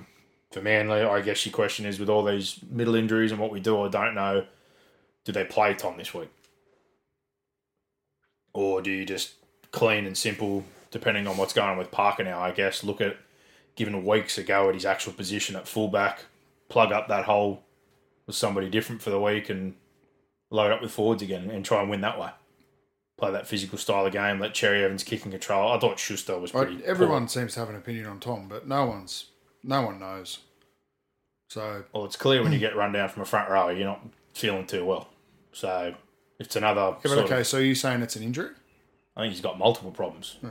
Well, you don't know that. Someone who's had knees and other things done. You don't know You have that. And stresses. a lot of people are saying You have shit that they don't stresses know. around joints or other things that are compensating. He's got a lot of things clearly compensating for his hand. Manly have got no reason to put out false information about his health. So they're saying it's a minor groin issue. So if it's a minor groin issue and he's clear to play, then I'd expect him to play. Simple as that. When I'm at training, he gets through full training. I haven't seen him miss a training session apart from some in the preseason when he wasn't back to full training yet. But It's probably every time I've been there, he's trained 3 weeks fully ago. with the team, Also, was the first time I sort of sat there and thought, okay, it looks like he's building up. And then every week since, yeah, but I heard all that noise. I was like, well, he's looked still tighter training. and tighter. And Yeah, and he's still training, still playing. So if there's any doubt around him, I just wouldn't be risking him. That's more the point I'm making. And I guess the other question that's come out of this But is... isn't that, don't you think that that's what the NRL staff are thinking? I just don't... It boggles my mind a little bit. Why would they put him out there if they thought he was a risk? Because they need him to win. And if he's at 80 It's or early in the 90%, season. Why would they risk him? Well, we know clubs push players. They to play at wouldn't. the They time. wouldn't risk him. And if anything, they're walking on eggshells a little bit with him, obviously because of his past injuries. So The other thing, I guess, to come out of this is right now, if you're a New South Wales selected, would you feel confident picking Tom? Because I certainly you wouldn't. don't have to pick him right now. I know that, but I'm more pick him saying in if 6 weeks this or is the whatever it form is. still in 4 to 6 weeks and he's Well, that's a decision for them to make. touch and go, I wouldn't be looking at him at this point in time. So who are you picking? Well, I'd pick Crichton or somebody else in the centres before I'd pick him in the current form and condition. And this is the point we made last week about the talk that if someone said, after Tedesco, you'd put Latrell or him back there, I wouldn't put either of them back there before I picked Edwards.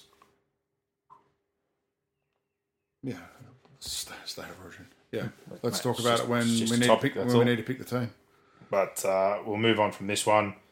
Hopefully Schuster is a little bit better for a run. Didn't think he was too great, but similar deal, I guess. Just he's been in and out. He's only played 3 games now, I think it is. But particularly that miss with Fanu, he had a chance to make some contact there and wasn't the greatest defensive effort. So they get away with it, cleaned it up at the back end, just when you thought the Tigers maybe had some confidence or enough there to go on with it. When they got in the lead from that Toa move, Saab breaks their hearts after that DC pinpoint kick. And they go on from there with a couple of penny goals and ice that one. But ugly game, but a win nevertheless. So they'll take those 2 points. We move on to Roosters up against the Dragons, and it was a yo-yo game, but it was great viewing. Great viewing. It was an unreal game to watch. You looked at it after the Roosters sort of busted them so easy early off that long pass from dummy half. They just got straight outside the ruck off a quick play the ball, and it was just long, short, so easy. And they got them similar again those few times where, you know, they were really looking like they were trying to run some traffic at Murdoch, Masila and Sulia, who obviously aren't the best laterally. And Suali had some good early ball there or some opportunities, and they were playing off that and shifting back to the middle. Jared has that nice touch as well, just drops that one off to, I think it was Radley, in a similar fashion. And, you know, the Dragons responded. They got one back nice and early there as well. And it made it fairly good contest at that point in time. But I guess the one where it sort of really flipped on its head from where it looked like they were getting on top is they got that penalty goal. They were starting to roll. Dragons making errors, giving up the field. They were just rolling through them with their ruck speed and, like, again, playing that sort of shift shape and getting play the balls off the back. And I think it was in Bly and maybe Couch, remember, in the middle where we saw Sloan just spray them because Kiri gets a pass. Oh, and too just wide, yeah. strolls through and At 20-6, you're thinking this could get ugly. And then not long after that is when Cheese passes off the ground. They let it go on, and it was going to be 26-6. And it could have been absolutely anything. But that call is reviewed. He did pass it off the ground.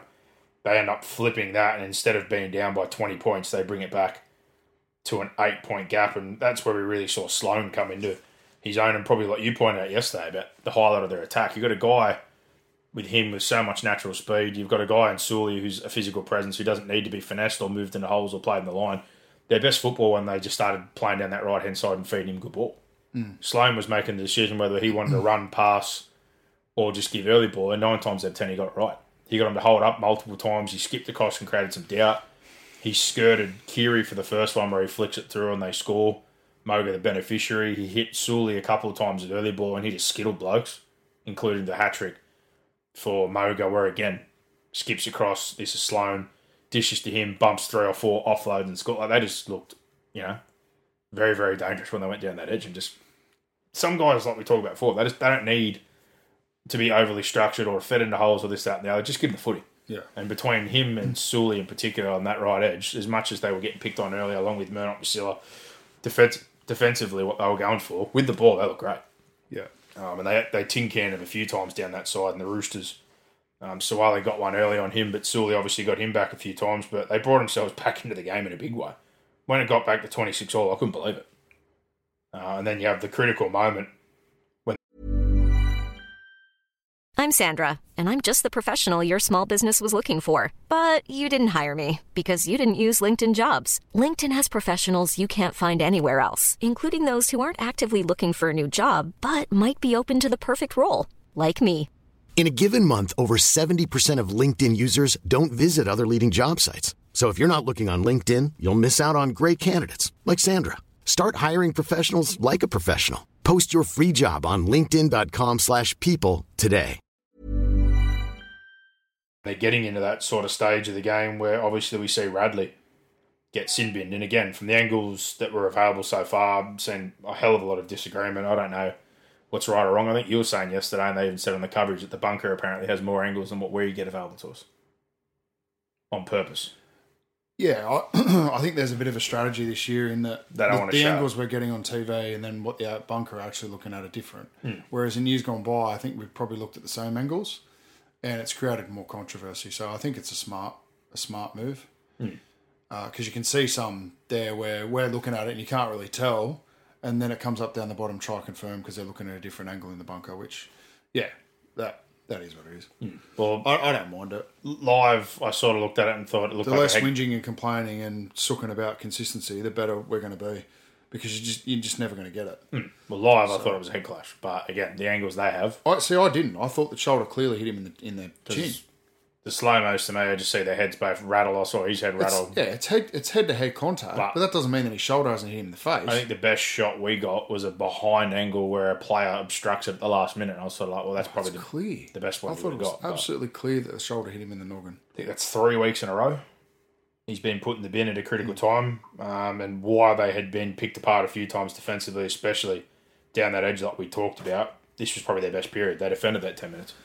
Yeah, They didn't concede, and then it was a very messy field goal, but last play they ran it. I don't think they meant to, but Manu was smart enough to hear Kiri's call, turn around, hit him, and he ices it from in front. So from that period there was 5 or 6 minutes still for the Dragons to clean it up. They didn't really get themselves into a position. There was the one that other people were angry about, which was Bird's challenge for the play the ball error, where they're saying he's planted the ball. yeah. I guess it's another one again, though, whether you like it or not. You see a heap of them during the game, but in that critical moment, challenge. Some people were filthy about it. Some were saying that's the rule. I don't know how you felt about that one, whether it's correct ruling or not. But again, it's another one of these ones where I'm like, you could penalise almost every single play of the ball for a roll ball, or every second or third one's that, or a plan, or someone doesn't get to their feet. It's very picky in my opinion, but it is what it is. They get done for it, and then last play of the game there, they've got to go the whole field. Jack DeBellin, because Joey Manu, I think, shoots up completely, disconnects the line, tips him behind for young Couchman, who I don't think he goes on to score, but he definitely gets him in field goal range, or closer to. But unfortunately for the young man, he spilt the pill. Yeah. So that probably, I don't know, would have got him possibly up around the 40 or something like that from where he was going to catch the ball and go on, or at least they would have had 30 seconds or 27 seconds left to maybe have 2 more plays and set up for the field goal. So there's no guarantees, but that ended it. And what a hell of a game it was. It was, mate. But positives for both, negatives for both, like the Roosters to leak the way they did. I know they changed this week. We talked about the spine situation. Did you feel it was any better, any different? With Kiri sort of steering things a little bit more and Manu just been able to get more touch. I certainly thought Manu was more effective with the touches he had running the ball. Yeah, he was. He broke 11 or 12 tackles, come up with a nice try, certainly threatening when he gets more pill. Teddy was more involved. I thought Cheese was still messy, but it was probably his busiest game in terms of him getting out of dummy half and running. It was much more get our key players, Teddy, Manu, Cheese, all running the ball and Kiri to sort of steer it and pull the strings in the background. And he comes up with an assist, scores one himself, kicks the field goal, probably got the result that they were looking for. Less Chiefs, less Chiefs, more Indians, essentially. He's the one who controlled it. The other 3 guys in the key positions were more there to run, play off the back of it. Their forward pack did an okay job. Thought Butch had a pretty good game. Yep. Jared did a good job, but certainly simplified, I think, their attack this week. We completely agree. Yep. Obviously, got to tighten up the edges. Mommy's first game in a long time, and we know that edge, like we said, Suwali, Kiri, and that was targeted as the same way they try to target Murdoch, Suli, etc., for their lack of probably mobility. But I thought that was a good battle. All in all, those two going against each other. We saw some really good football, but if the Dragons end up winning this game, for me, Sloane, that's probably his best game in first grade. And he was great. Second half, when they were coming hard for him, a lot of the offloads, similar for them. I looked at them and thought, if I'm Hook, I'm cutting that video up and going, this is what we need to play.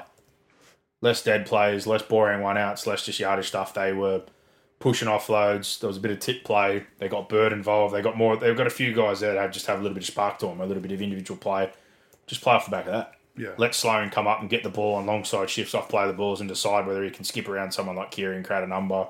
Give Sewell the early ball, let him do some damage and feed you second phase. Like a lot of their good stuff just come off natural footballers running the ball, generating second phase or broken play. Mm-hmm. It wasn't overly structured. It wasn't complicated. No, it wasn't. That's right.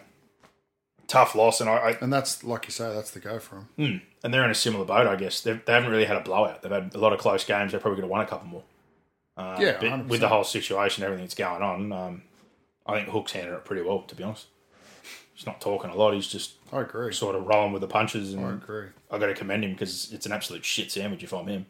He could have easily quit or sat there and started taking jabs at the board or anything that's going on, but he's just doing his job. Yeah. And if he would have quit or shown any of that to the players, they'd be getting towed up every week, but they're not. So I've got to commend him on that. Yeah.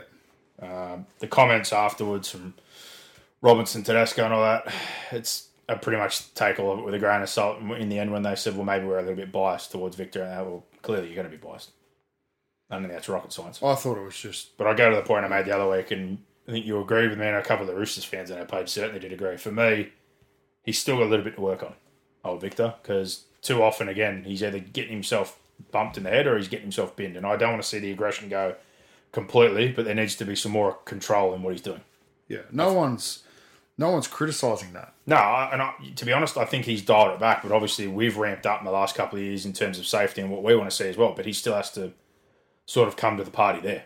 Absolutely. But he's hit target there, and I see a lot of people going, oh, well, players can't lower themselves. Well, they all lower themselves in the point of contact because you're trying to get dip to get forward momentum for a collision. Yeah. So you have to dip as well. I'm not saying he has to go waist height, but he clearly didn't dip as much as Molo did, which is part of the reason why, regardless of whether I agree or disagree with the angles that I saw, clearly what the bunker saw was some shoulder to the head. So he still has to work on his target a little bit. Yeah. I didn't think that one was as blatant as other ones where we've seen him hit Munster after being warned multiple times about hitting halves off the ball or some of the other stuff he's done. Yeah. But clearly he's still got a little bit to work on. Because at the end of the day, like we've said, if you're going to sign a 3 or 4 year extension but you're going to get suspended or binned every 2 or 3 weeks or constantly have head knocks, they're going to have a real drama in 12, 18 months' time if he doesn't change. 100%. And then you want the prime example about someone turning things around completely. I know he got binned last year or he had a few sort of issues, but like if a Jared can adjust himself to the point where he's sort of up to standard with the way things are going, well, Radley certainly needs to get on that sort of level. Yeah. I'm not saying he's clean, but it happens a lot less often as what it could. Of course. But it's more that it's multi-layered. It's not just the sin bins, and he's got another $3,000 fine. So I hope he got paid well by the Roosters in that deal, because man, he's paid some fines earlier this year. But yeah, it's more the concussion stuff that goes along with it. He has way too many incidental head clashes or head clashes that could be avoided. And it's a concern. But Definitely, yeah. if you're them, like I said, Teddy, probably his best game. Kiri looked a little bit more confident steering it. Cheese, probably one of his better games. Egan looked really good. Crichton's back in. Statili's back in. I'm not going to say it was pretty because it wasn't. And it's still not their best version of football. And I don't know when we're going to see it. But I guess a lot of troops back on the field. Come out of it, health, pretty clean. Tupou hurt his hamstring. That's probably the only downside there. But they get a win. For the Dragons, Sewer doesn't play. Moga gets hurt at the back end, so I'm unlikely the other Fionney brother comes in next week, but you can't question the effort, that's for sure. Absolutely not. You've got to build off what you saw in that second half, but we'll leave that one behind and we'll move on to Storm Warriors. It's easy to say after the fact, but honestly, take out what they had to go through in terms of the injuries, the reshuffle, and then basically being gassed out in the second half with the lack of troops, which is, the smart way to play a team that has got no bench. Yeah. I think if this is an 80-minute game, which, again, this is rugby league, where they stay healthy and they keep their rotation, I think the Warriors are probably going to win this game. I think Melbourne had their moments, but still have a lot to work on defensively. There's a few simple things with me and you were watching that we picked out, like the Adam Fanua-Blake one is inexcusable. Yeah. Where Sims and Welch are there, they've got close space, should be, a team hit. Both shoulders, two shoulders on a guy, even if he's got feet. Dual contact. The fact he slides through there, just, honestly, it was like paper going through a crack. He went through it clean. Harry Grant did very well to almost knock that ball out, but that was inexcusable. Then a few of the shift shapes you're obviously pointing out as well. Just some decisions where they weren't exactly outnumbered, but the decisions they made is what led to tries. And it's stuff that fundamentally in the past you don't really associate that with Melbourne. But particularly, I think it was their left side D, which was the right side for the Warriors. They got that side a couple of times. They obviously keyed in that, that Olam and those sort of guys like to jam. Coates followed in once, Coates held another time, but they still got him. Yeah. So, on the Warriors. The Warriors were trying to get to the black dot, which is... Yeah, play at the post for the middle of the field. Yeah, but which is a little bit... It's not really traditional at the moment. It's not in vogue at the moment. No, most teams play from the 20s. Just split them up. Yeah, split them up 5-5 and they were able to just put 6 there and they stripped them every time almost. But I just thought that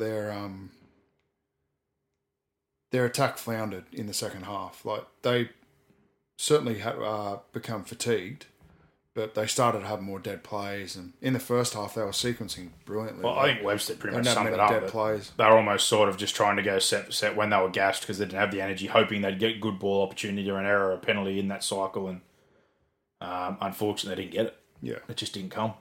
And with that, like you said, we saw them wore down as you do when you got your middles playing, you got players getting big minutes and having to do that sort of work. And, Nelson broke through on one of them that led to a try. And they had the kick collision, which is one of those ones where I liked the way he handled that after the game to sort of say, like, we collided there, but we didn't clean it up. Like, yeah. He definitely made no excuses for his team. And the comments he made, I think he spoke really, really well to say, I want to know the difference between being proud and obviously, being accountable for the fact that you still lost or those moments you can handle. And he wasn't downplaying or bagging his players, but he's just making the point. Yeah. They've come to me afterwards and said, we should have done this.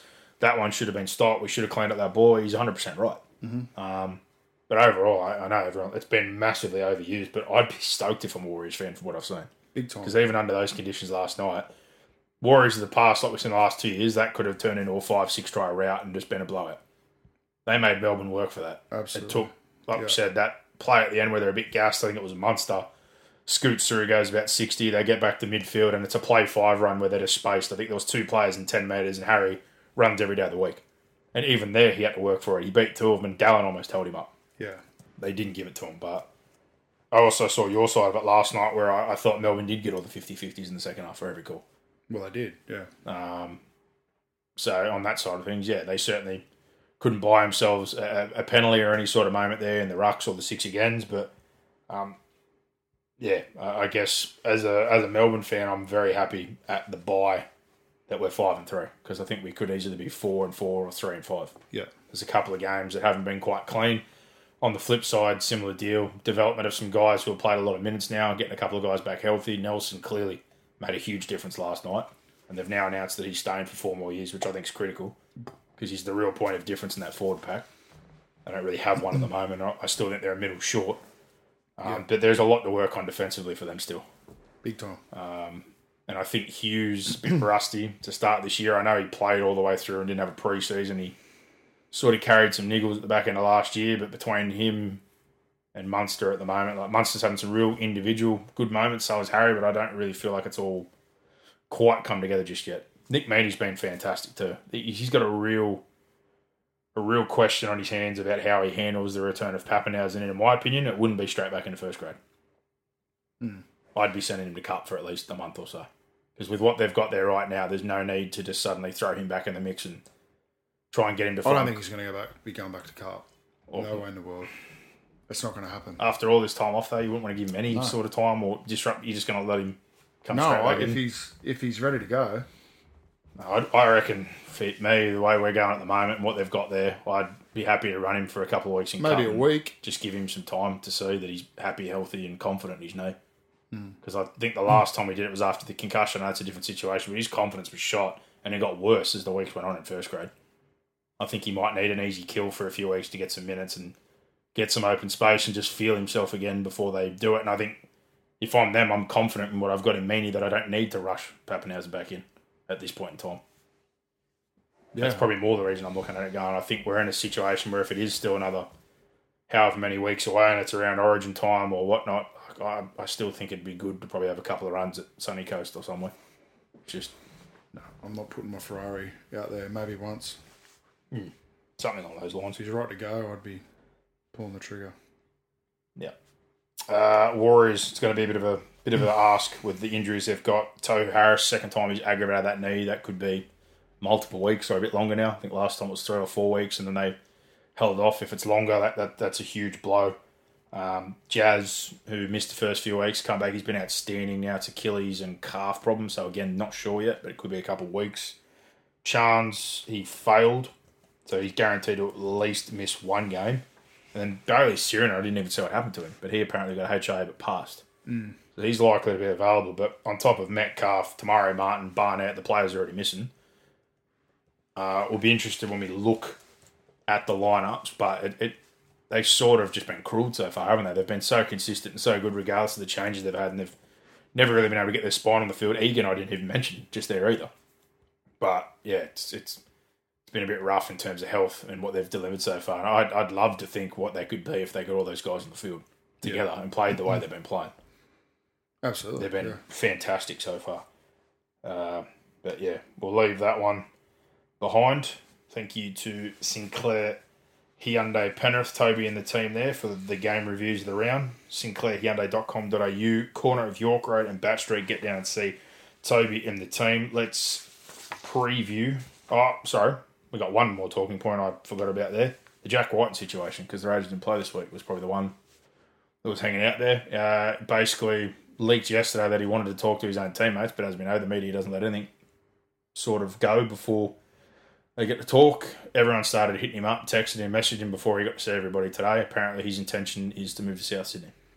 So Dolphins got up to 4 years after initially offering 3 and around similar money. They got to 4 years, $1 million a season. We know the Raiders made it a real point of it, of feeling that the salary cap situation and being transparent, that they'd offer $4.4 million over 4 years, one a season, all upfront with the cap order. And then we've heard about the South situation where with this new cap, a lot of teams valued people differently on how much they're going to spend because it still hasn't even been confirmed. There was also an agreement about whether players got match payments or that wasn't the case and it just went into their cap. So apparently they've got room.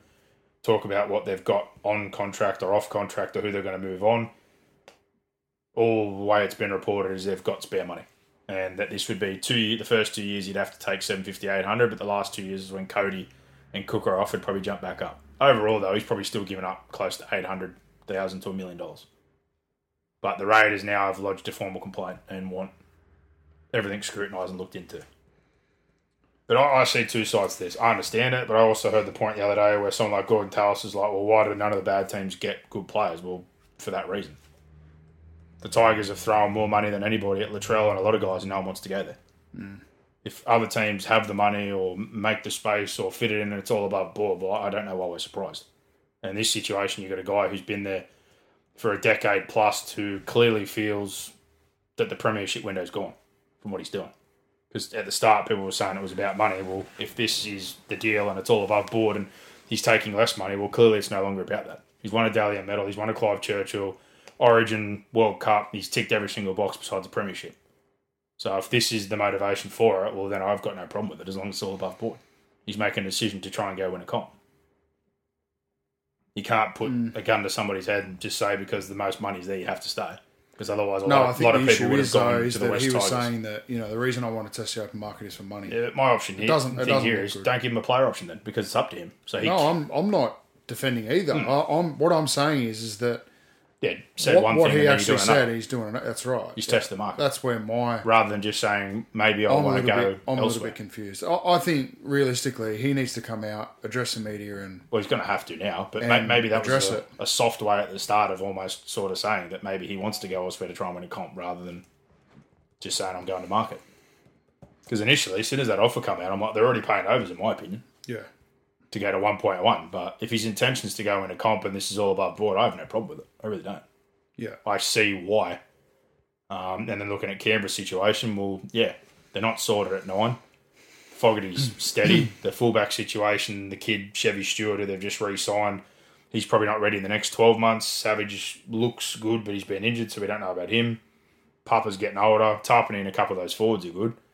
OB's young as well. It's probably still a couple of years away with some key decisions around spine and their bench forwards.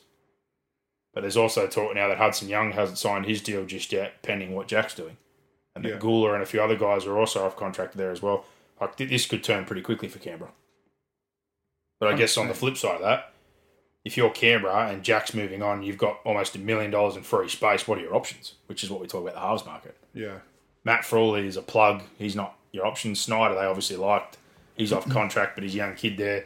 Is your way forward, though, in the short term with the team you've got with Snyder and Fogarty, or would you be going to market? And then if you go to market, what are your options?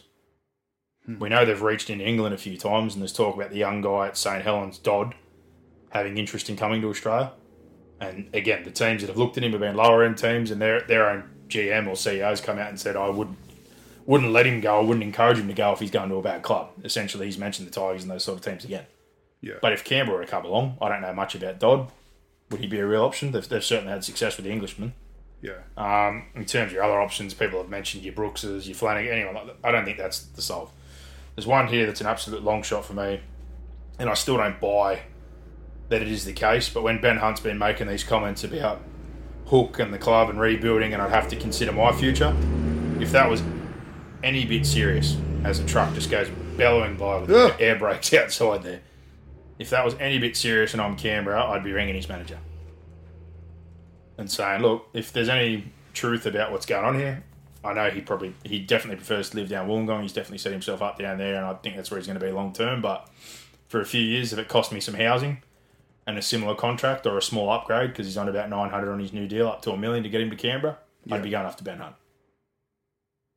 And again, it's not even something you consider and go, well, he's on it. But I'm just saying, any of the noise, we all know how this works. When there's any noise about anyone, if there's any candidate or anyone I'm sitting there right now, if I'm Canberra going, all right, how can we improve this situation or get better than what's available right now? I'd be ringing Ben Hunt's manager and going, how serious are these comments around what happens with the Hook in this club right now? Yeah. Because we've got the same money, if not a little bit more, and we'll take care of housing or something else. Or give him extra time off like we know Latrell or other guys get other clubs to go back to Wollongong, or stay in Sydney for an extra day or two. I don't care what it takes. We'll match it and do 3 years or whatever and try and plug him in. Yeah. But other than that, the market's not that great. And I had a look at it. So if he's gone end of this year because he's taken that option, we're talking about if this bloody banner would get off this page, which is great. Dunkin' Donuts, nice.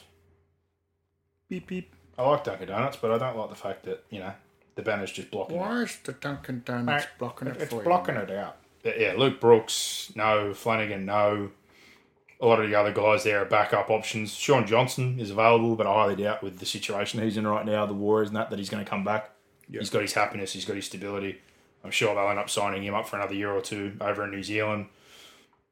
Schneider, like we said internally, the only other sort of guy that's younger or out there would be to go after a young guy who's a few years away, like a Duffy or a Burke from the North Queensland Cowboys, but that's not going to win you games or a comp straight away. Yeah. Or, again, a Taff who come through playing as a half at Souths who's been used as a utility fullback. So there's no quick solve here for Canberra. This is a big blow. Yeah. Because essentially you've got Fogarty, but in terms of a partner and with the availability, and then looking at the other sixes like your Coggers, Donohues, Frawleys, Hampton, Reynolds, like there's no huge name in the market here. There's no quick fix. Nope. And internally, do they have it? Probably not. Schneider and Frawley are their backups. Schneider's a young guy, but again, he's not Jack. It'll be Schneider. So, he's off, so they'll have to give him a new deal. Yeah. But yeah, where they go from there in terms of getting the key player. The other question is, what do you do with that money to strengthen elsewhere? If you got $1 million free, what areas do you need to address? I guess that's the upside. Can you build a solid base with, say, Fogarty steering and a Schneider outside him, where your 9 situation, again, I guess, isn't the greatest, and your fullback, you got more probably hope for the young kid than Savage because he hasn't been able to be on the field yet. Like this, the spine's really where the question marks are. Yeah. They've got some good forwards, they've got some good ABs, they could have some money to spend, but they're sort of, I don't know, in that limbo of the bottom end of the eight. Look, what you said originally, going back, like, you'd be going after Ben Hunt. That's the only one in my head. Like, I know there's other options. Go and give him 1.1. I'd happily give him 1.1. He is a tremendous competitor. But purely those murmurs. If that all goes pear-shaped at Dragons, then yeah, that might be the fit. That might be the way to, or is it you go and try and get Lachlan Ilias? You go and make a play there. Like, when is he off contract? You just extend it for 3 years. 3 years, yeah, I know. So. But the bubble in the carpet's going to happen at South, isn't it? Well, they're not going to have Cody and Jack and the halves together. I think they've made it well known to him that he's going to be playing in the centres the first year or two. Jack and Cody wouldn't work. They need someone to steer and control things. Yeah.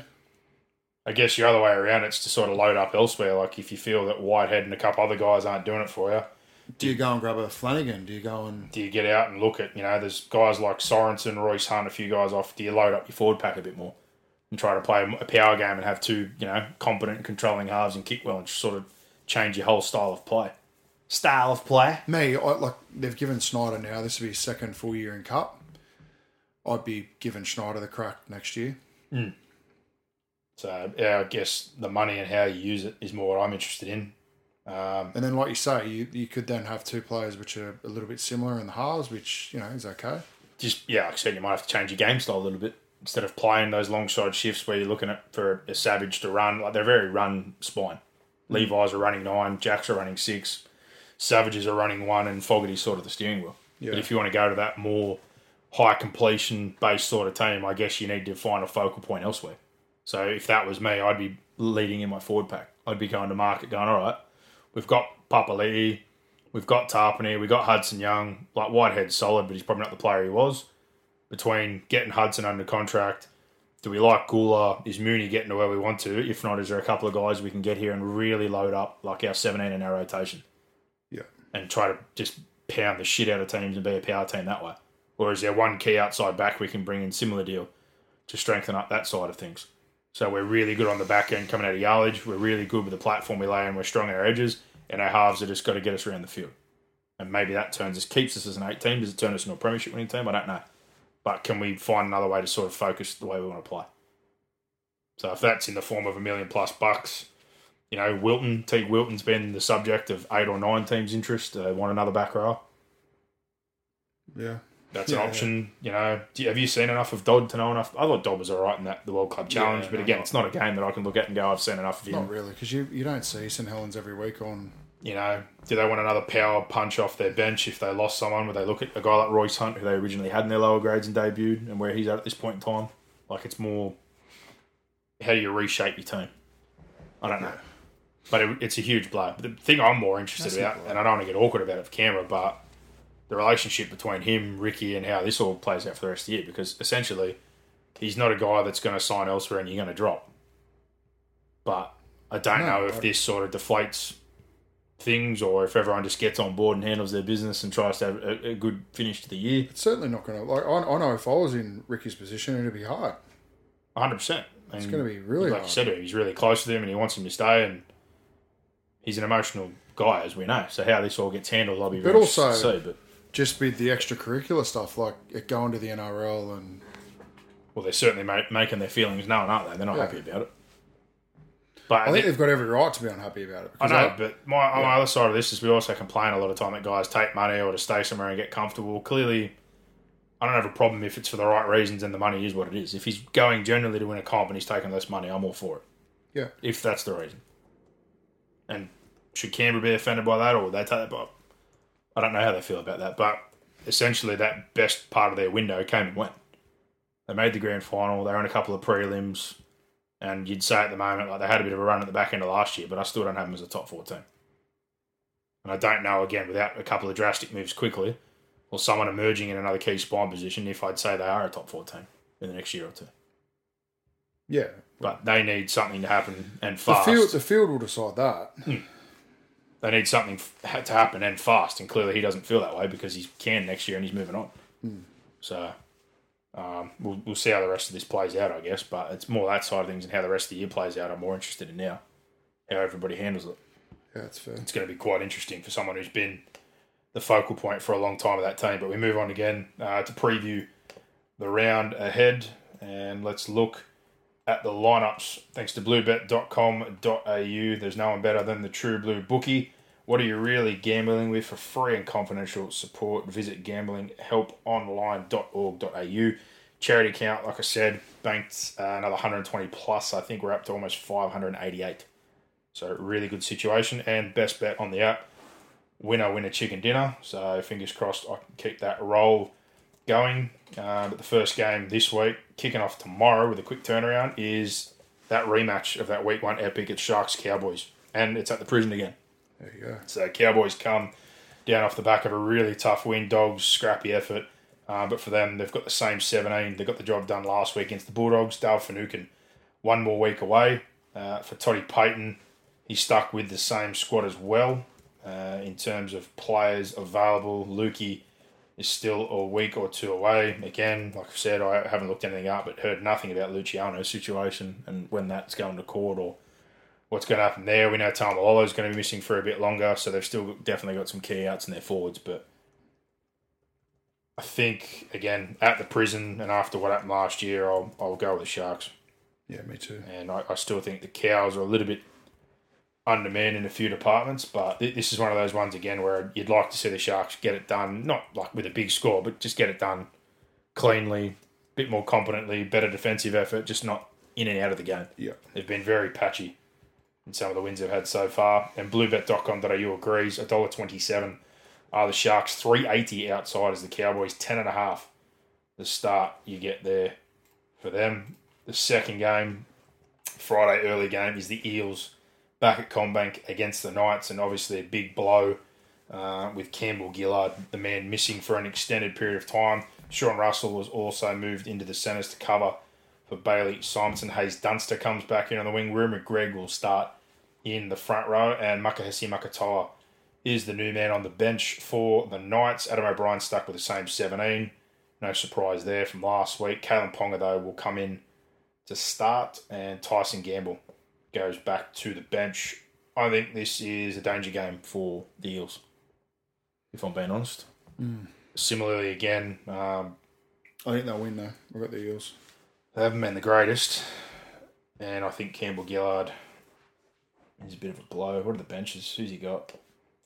Cartwright, Hands, Dury, Makatoa. They've got Gamble, Safidi, Crowe, Etherington. Who are you chipping, man? I'll go Para, but I'm not confident. I don't mind Newcastle, but we'll see what happens. Can I finish? Can I finish? The odds here with bluebet.com.au. The Eels are $1.40 favourite. Newcastle $2.95. Outsiders -7.5. The line there, if you like the points or think Newcastle can give them a bit of bone in your rubble. And the Friday night clash is a blockbuster. It's the Broncos up against South Sydney. And this one, like we said, a couple of changes. Oates sees Jesse Arthurs come back onto the wing with that knee injury. Jock Madden gets a crack at 5'8" with Mam suspended for a week. And Kenan Palacia replaces Payne Haas, who's also out for 1 week. For the Rabbitohs, Tola returns for the third time this season. Hopefully, goes more than 1 week. He's had wretched luck so far. That sees Hame Sele go back to the bench and Saluka Fafita back to 18th man. Liam Knight could return for his first game in New South Wales Cup since round 11 last year. And then, wasn't it someone absolutely caved his leg and it was a disgusting tackle, wasn't it, from memory in Cup? Yeah. He got cannonballed. Yeah, it was against Parramatta. Yeah, he got that cannonball on him, was dreadful. Disgraceful. I'm going to go the Bunnies. Yeah, me too. I think good win, similar sort of turnaround. I think Brisbane have been in a couple of games where they've obviously closed it out, but They've wobbled a bit, haven't they? been a bit wobbly. I think this week they'll get the full force of South. I think not having Ezra Mam there is going to be... Definitely. That's a big out. Jock's solid, but Jock's definitely not the attacking threat that we see Mam as. Mam is everywhere. He's a good transition NRL player. Up and down. Bit of cup, bit of NRL. I don't know if you'd agree, but I think the opinion I had of Mam last year was like a second coming of Cody Walker for Adam Reynolds in that spark sort of that he provides, or the attack outside of what Reynolds does. Jock's not that sort of player. No. And the Haas minutes, I know they got a good medal, but Haas is a huge out too. Massive. That's 60 to 65, couple offloads, dominant, cleaning up rucks, chase it. There's a lot of stuff off the ball that he does that you don't see either. So, going to be a bigger ask of Flegler this week, and Palacia, Jensen, there'll be more minutes between those guys. Probably the one I'd give more minutes to is Hetherington. I really like Hetherington in that middle. He's a good kind of clean-up player, but they're obviously going to be less impactful with their middle. So I'm on South. What about yourself? You're on South as well? Yeah. Should be a cracker game, though. And bluebet.com.au, they agree. They've got South slight favourites at $1.80. $2 are the Broncos, -1.5 is the line there. And just as we talked about that man, Jack Whiten, off the bye, they return to the country. They're going to Wagga Wagga, McDonald's Park. They always take a game there every year. And the Dolphins, one of the teams that was in for his services. There was a lot of talk that they wanted to sort it before the game. It would have been very interesting if he signed for the Dolphins and then played against them. But in this one, in terms of changes, the Raiders have only got one change to the side that won in round 7, and that is Jordan Rapana returning from that savage head cut that he suffered. He slots in on the wing for Nick Kotrick, who's still out, and Xavier Savage, for the first time, is named in the reserves list. For the Dolphins, Kenny Bromwich is back from his one-game suspension. Essie moves to the bench, and Kurt Donahue goes to 18th man. And Milford is back amongst the reserves after his injury. I wouldn't be even thinking about playing him this week. I'd leave Nicarima and Qatar. I think that's been working pretty well so far. They do their job. Kenny's named in the front row. Kenny, man. The back end. That little shimmy shuffle that he likes to do with his feet, moving in the middle. He's stuck with Lemuelu and Felice. I don't have a problem with that. No. At this point in time. I reckon the Raiders will avenge the loss they had. I don't have a lot of confidence. Raiders will win. But I think now that the weight's off Jack's shoulders and there'll be a few angry boys there and they're heading out country, they love heading out to Wagga Wagga. It's been a bit hit and miss, the results there over the years. They've had a couple of big wins. They've also had a couple of poor losses. But I think this week, off the bye, they'll be ramped up and ready to go. So on that side of things, bluebet.com.au agrees. Also, $1.58 are the Raiders, $2.35 for the Dolphins, -4.5 is the line there. 5:30 Saturday game at Four Pines. Do we get a repeat of the Mudgee Massacre? I hope not. It is Manly up against your Titans. And for now, Tommy Trbojevic has been named, but he'll have to pass a fitness test in order to play. Christian Tuipulotu returns from a knee injury. That's a big in. Ruben Garrick moves into the centres to replace Brad Parker. Cooper Johns takes over from Josh Schuster. Kelma Tuolagi's back from his head knock, so he's in the back row. Bullymore back to the bench, and Carl Lawton has also been named. So plenty of changes there. And Aaron Woods back to 18th man. So has he punted Schuster altogether? Yep, Schuster's gone. So sort of thought he didn't have the greatest game last week, so I don't know if that's an injury or what the go is, but he's out. Yeah. So interesting, a lot of change. Tuolagi back in obviously helps on an attacking point of view. He's probably going to tighten up his D. I don't have a problem with Garrett going into the centres to get Tuipulotu back in. Certainly helps out their yardage game. I guess the other point of interest is, again, if something does happen late with Tom, the reshuffle, would they look to put someone else in the centres? Who did they name? To get Garrick back to fullback, or would you put Weeks straight into one and leave Garrick there? Is Weeks in the squad? Weeks is 19, but they don't have another centre. So if they move Garrick, what's your reshuffle? Weeks played full game with us on the weekend at 1. Well, he come through as a 1. So that's why I sort of think, to me, that's the best position to sort of put him. And he gives you a ball playing option too. Yeah, I don't know. I think it's the less disturbing thing, but again, I'm not digging into what you already know, but that's just my opinion. No, you're not. But what I'm saying is that like they were mindful of that. Yeah. They're mindful of what's going to happen. What's his best position? But also, you know, if Tom gets injured or if Tom goes Garrick's to done a Origin great or job. whatever, like you're going to have. Yeah. Garrick's obviously getting his minutes up. I think but they're missing for an KO option. Weeks, like he's a fullback, he's going on at 9. But what are they? They're They a needed week. to top their minutes up a little bit. They're a week or two away from. Is it round 10? After round 10, you can use development players. So the only other real option they've got in cut right now would be Fletcher Myers, wouldn't it? He's a centre. Yeah, but is he in the top 30? No, he's development. That's what I'm saying. So he's not available until after round 10, I think. But there's no one else to really reach for at this point in time. None of your other OBs are Manly contracted, are they? No, well, Ray Vega's out. He's out for another suspended. week. So, well, okay, maybe in a week he could go there and they could reshuffle again. But yeah, the outside backs has certainly been an issue so far in terms of depth Yeah. or shuffling. But on your side of things with the Titans, Jojo Jafita has been named in the centres, Sammy on the wing. That happened last week in game, despite the numbers they wore. Cleese Haas and Joe Vuna have been added to the bench. He's dropped Clarus Leeming and Thomas McKaylee. So, spoke in the press conference that he was going to make some changes. I don't think they're the biggest changes of all time, but Well, you've got to have guys interesting. come in. So he's got Campbell and Clark on the bench. So you've got a utility 9 and a utility OB. So I'm assuming one of them plays some minutes for Randall. And then you've got 2 middles. So obviously big minutes for Mo and Tino, which we come to expect. But yeah, you just don't want to get caught out when you've got those 2 utilities and overcooking anyone. That's your only issue. Yeah. Cause it's at 4 Pines, I'll go with Manly. But Yeah, I'll go Manly. Who knows with the this will be a Titans? point fest, I reckon. No idea. 5:30, I No reckon. idea. I man. reckon there'll be a squillion point. These two Maybe, yeah. like getting a bit loose. If it was the 3 o'clock game, I definitely think it'd be a squillion. But actually, mind you, I don't know what the weather's like, but I think I saw the other day that Saturday's supposed to be like 20 mil. So it could be an absolute shit fight too. So it could be an error fest. I don't know. But low confidence, I'll stick with Manly. They've defended better than the Titans at this point. Bluebet.com.au agrees. $1.45 are the Eagles, $2.75 for the Titans, 6.5 is the start there. And things wrap up on Saturday night with the grudge match with the Kiddies. It's the Panthers up against the Tigers, the Pasco Cup or the Cleary Cup, whatever you'd like to call it.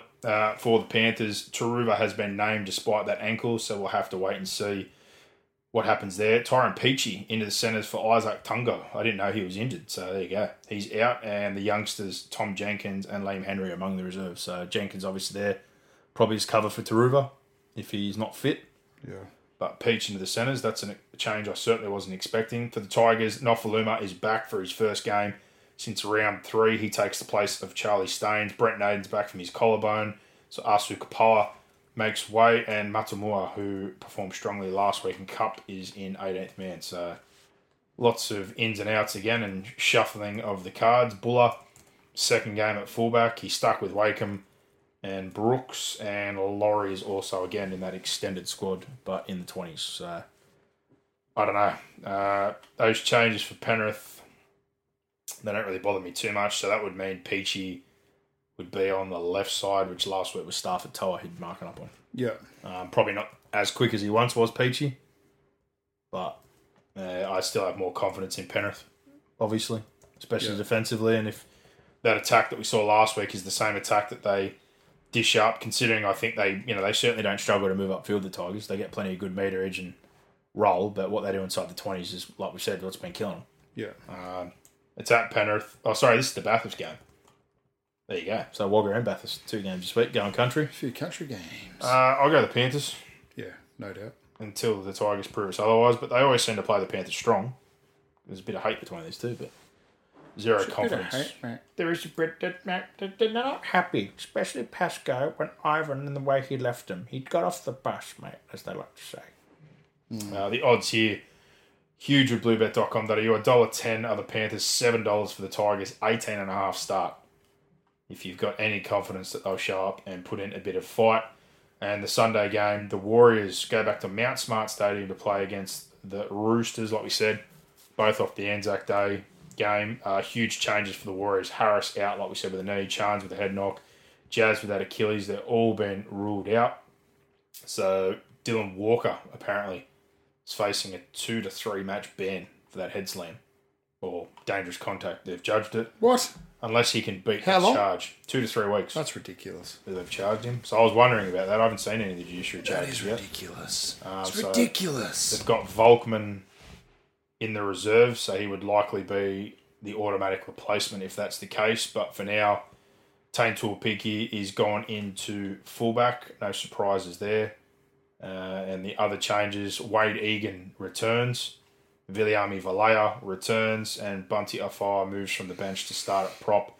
Josh Curran is the new lock. So it's a fair reshuffle on their side of things.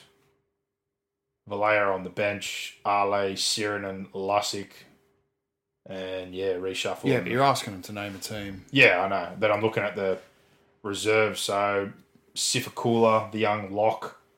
Volkman will probably come in if Walker is gone. Ali Laratea, the centre. They're probably not going to be calling on him with the centres they've got at this point in time. Kalani going and Zaya Ma'u's in the middle. So I guess the Valea on the bench one is the one that probably surprises me with what they've got there, unless they've got some doubt on anybody. I'd probably rather go with another forward. So whether that is in the form of a Sifakula or give a Ma'u a debut, I don't know. But on the Roosters side of things, Tupou is the only one who goes out in terms of injury. Nat Butcher returns from suspension. Angus Crichton goes back to the interchange for his second game for that reason. Nafahu White drops to the reserves, and Corey Allen gets back in on the wing for that injury that we just talked about. Nathan Brown, for the second week in a row, is amongst the reserves. I'd love to tip the Warriors, but I just think Roosters. Those injuries and then the possible suspension and another late change. I just got no confidence in the way the Roosters are playing, though. I still honestly think... Me either. It's more just the unsettled nature of the Warriors. Yeah, I know, but every week, even though they've had that, I still think they've delivered, but their bench is looking very skinny now.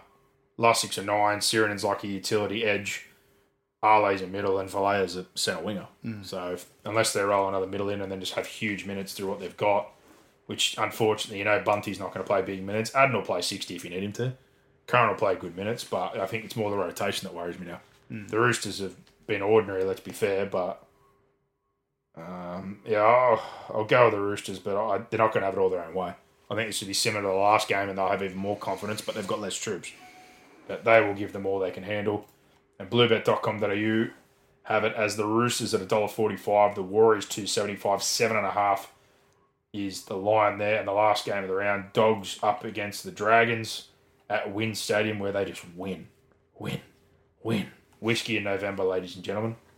Max Fianet, twin brother of Matt, comes on the wing to replace Tautau Monga, who is out with that shoulder injury. Mick Mola has been named to start despite the head knock from last week, so he obviously must have passed. And Anthony Griffin has named an unchanged interchange. Zane Musgrove is again 18th man for the Bulldogs. We literally talked about it before. Kyle Flanagan is out, but not for who we thought. For now, that is. But he's out of the side. Josh Reynolds has been named in the 6, which I just don't understand. To me, that's just wasting time.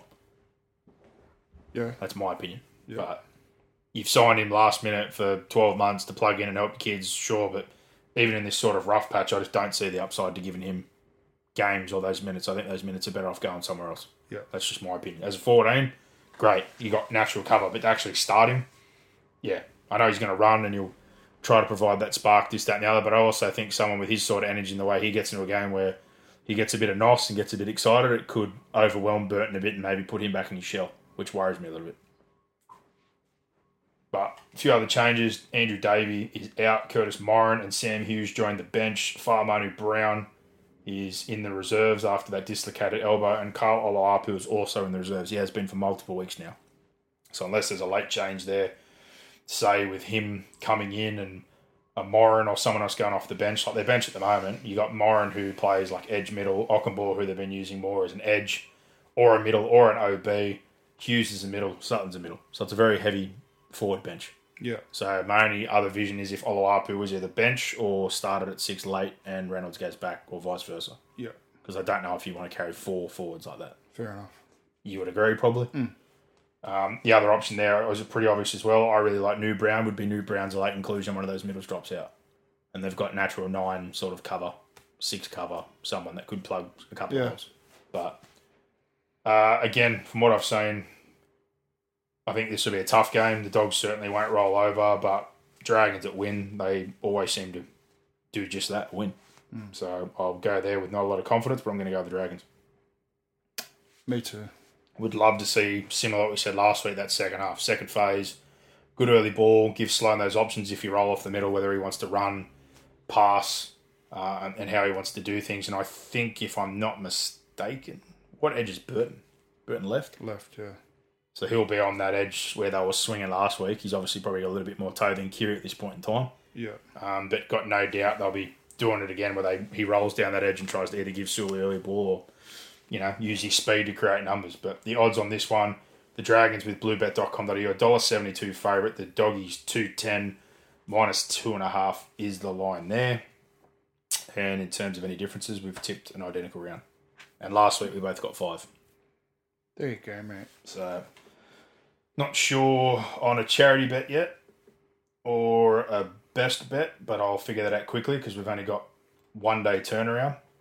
And in terms of any changes in any other markets, it's been a few weeks. The Premiership market with bluebet.com.au, Penrith still the favourite at $4. The Roosters and Souths are second line of betting at 6.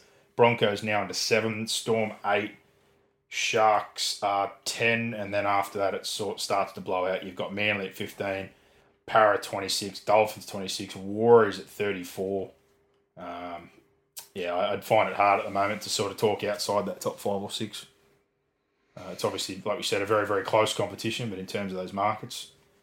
And then your other ones, I guess, like we spoke about the other week, to miss the top 8 or to make the top 8 for teams that have started well or poorly. Cowboys one that obviously a lot of people were on. They're now $4 to make the 8. So if you think they can turn it around and navigate their way in somehow, there's a bit of value there. The Dolphins still $2.15 despite $4 is ridiculous odds. That's it's great huge. odds. That's what I thought. You've got the Warriors who have now into $2 to make the 8, so you still get, double your return if you're interested in going at that. They're probably some of the markets there on teams that you got on the outside and all that top heavy end like we expected. Panthers, Broncos, South, Storm, Roosters, Sharks, they're all 05, 10, 15, 18, 30. They're all pretty much not penciled in, but bookies are very confident at Bluebet, obviously, that they're going to be the ones in. The Penrith hat-trick, the odds have changed on that one, I think, from the way it started to win 3 comps in a row. That's now $4. So I still don't think I'd be touching that with a 10-foot pole at this point in time. Nah, I don't want to play that.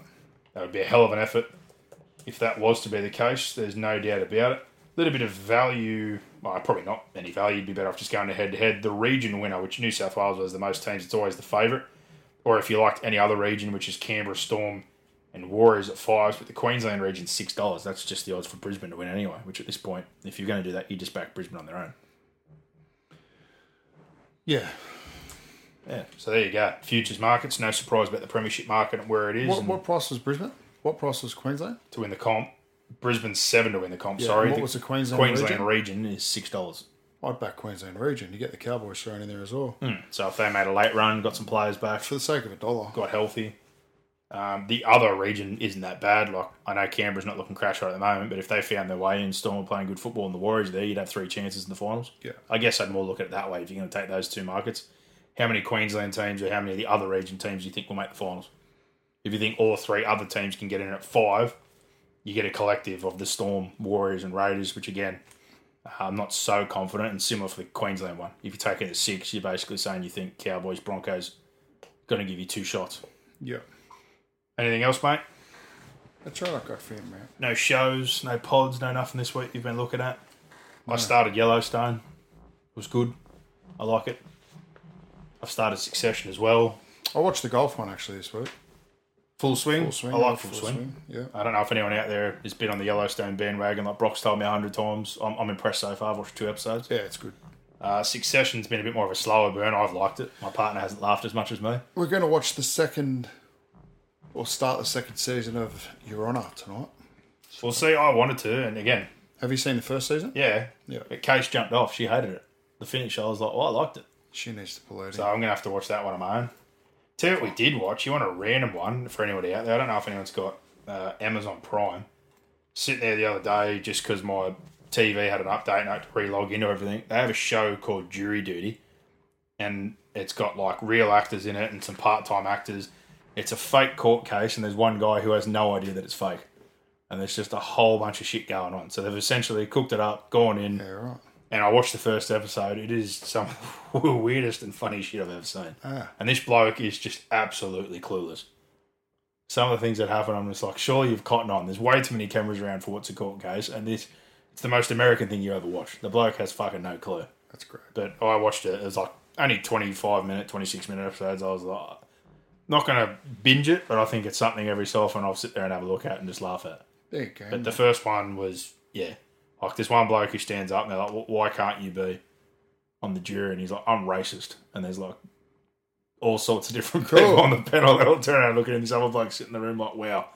Because he suggested the idea. He was like, what are some ideas that people use to get out of jury duty? He's like, well, I've seen Peter Griffin on Family Guy say that he was a racist. So old mate uses it and is about to blame him in the court. And you see his face like, don't point at me. Don't point at me. I'm just like, wow.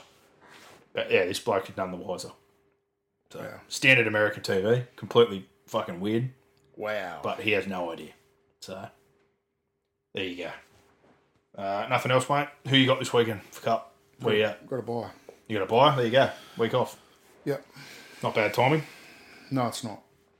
Good bones. So, rolling into City Country next week. So, yep. I'll be in camp for that. So that was the rep fixture you were part of last year? Yeah, I was the assistant coach last year, and then I was asked to take over as head coach this year. So when do you pick your team? Or I know you're in the process of... In the process of doing that now, and we'll announce it formally on Monday or Tuesday. Just there'll be a few guys that are potentially playing Cup that weekend. Or Cup. I've got no idea why they're playing Cup that weekend. It's on Magic Round. Last year they didn't play Cup. They had to play one washout fixture that weekend. It just makes it extremely difficult to pick a team when, you could potentially have half the team go out because they're in New South Wales Cup. Yeah. So and you think that Cup are going to have to draw a few because everyone's going to be in Queensland for Magic Round. Extras. So Massey's going to... it's whether they send them back to play Cup once they've done their captain's run. I don't no offence on this. It sort of defeats the purpose of having the fixture if they're going to do it because they're essentially stitching the city side up against the country lads. Because all those competitions aren't affected. Correct. In that regard. So, and I know for a fact, as you know, a couple of my old roommates are out in country. There's some pretty handy players that are out there that have gone home not because of ability, but because of cash and living situation and that. So, we'll put it this way: they're giving us basically no chance to win the game. Well, that's what I'm basically trying to get at because I know a lot of my mates that are out there that are well and truly capable of still playing Cup or higher, but they're not affected by it. Obviously, I'm certainly not approaching it that way, but that's no. But if you pick half your team and they basically say they're not available, it's going to make it difficult. It's going to make it very difficult. But we'll get people in there who want to play and we'll give it a crack. Well, there you go. That wraps us up for this week. Quick turnaround, footy straight back on the television tomorrow night. Looking forward to it. Hopefully another crack around. Only, like you said, a week away from Magic Round and not far off the origin period. We're almost at the halfway point of the season, which is crazy. But thank you to bluebet.com.au. If you're going to bet with anyone, do it with the True Blue Bookie. Thank you to Sinclair Hyundai Penrith. Let Toby and the team get you moving there. SinclairHyundai.com.au. And thank you to the Penrith Solar Centre, Jake and the team there. 1800 20 29 30. PenrithSolar.com.au. Visit the showroom on Bat Street, 130A in Jamison Town. It's absolutely outstanding. There's no one better to get you a system. But for now, enjoy your week and enjoy your rugby league. Bring it on. Give us more. Give us more. Where are you going? What's going on here? Is that it? Is that it?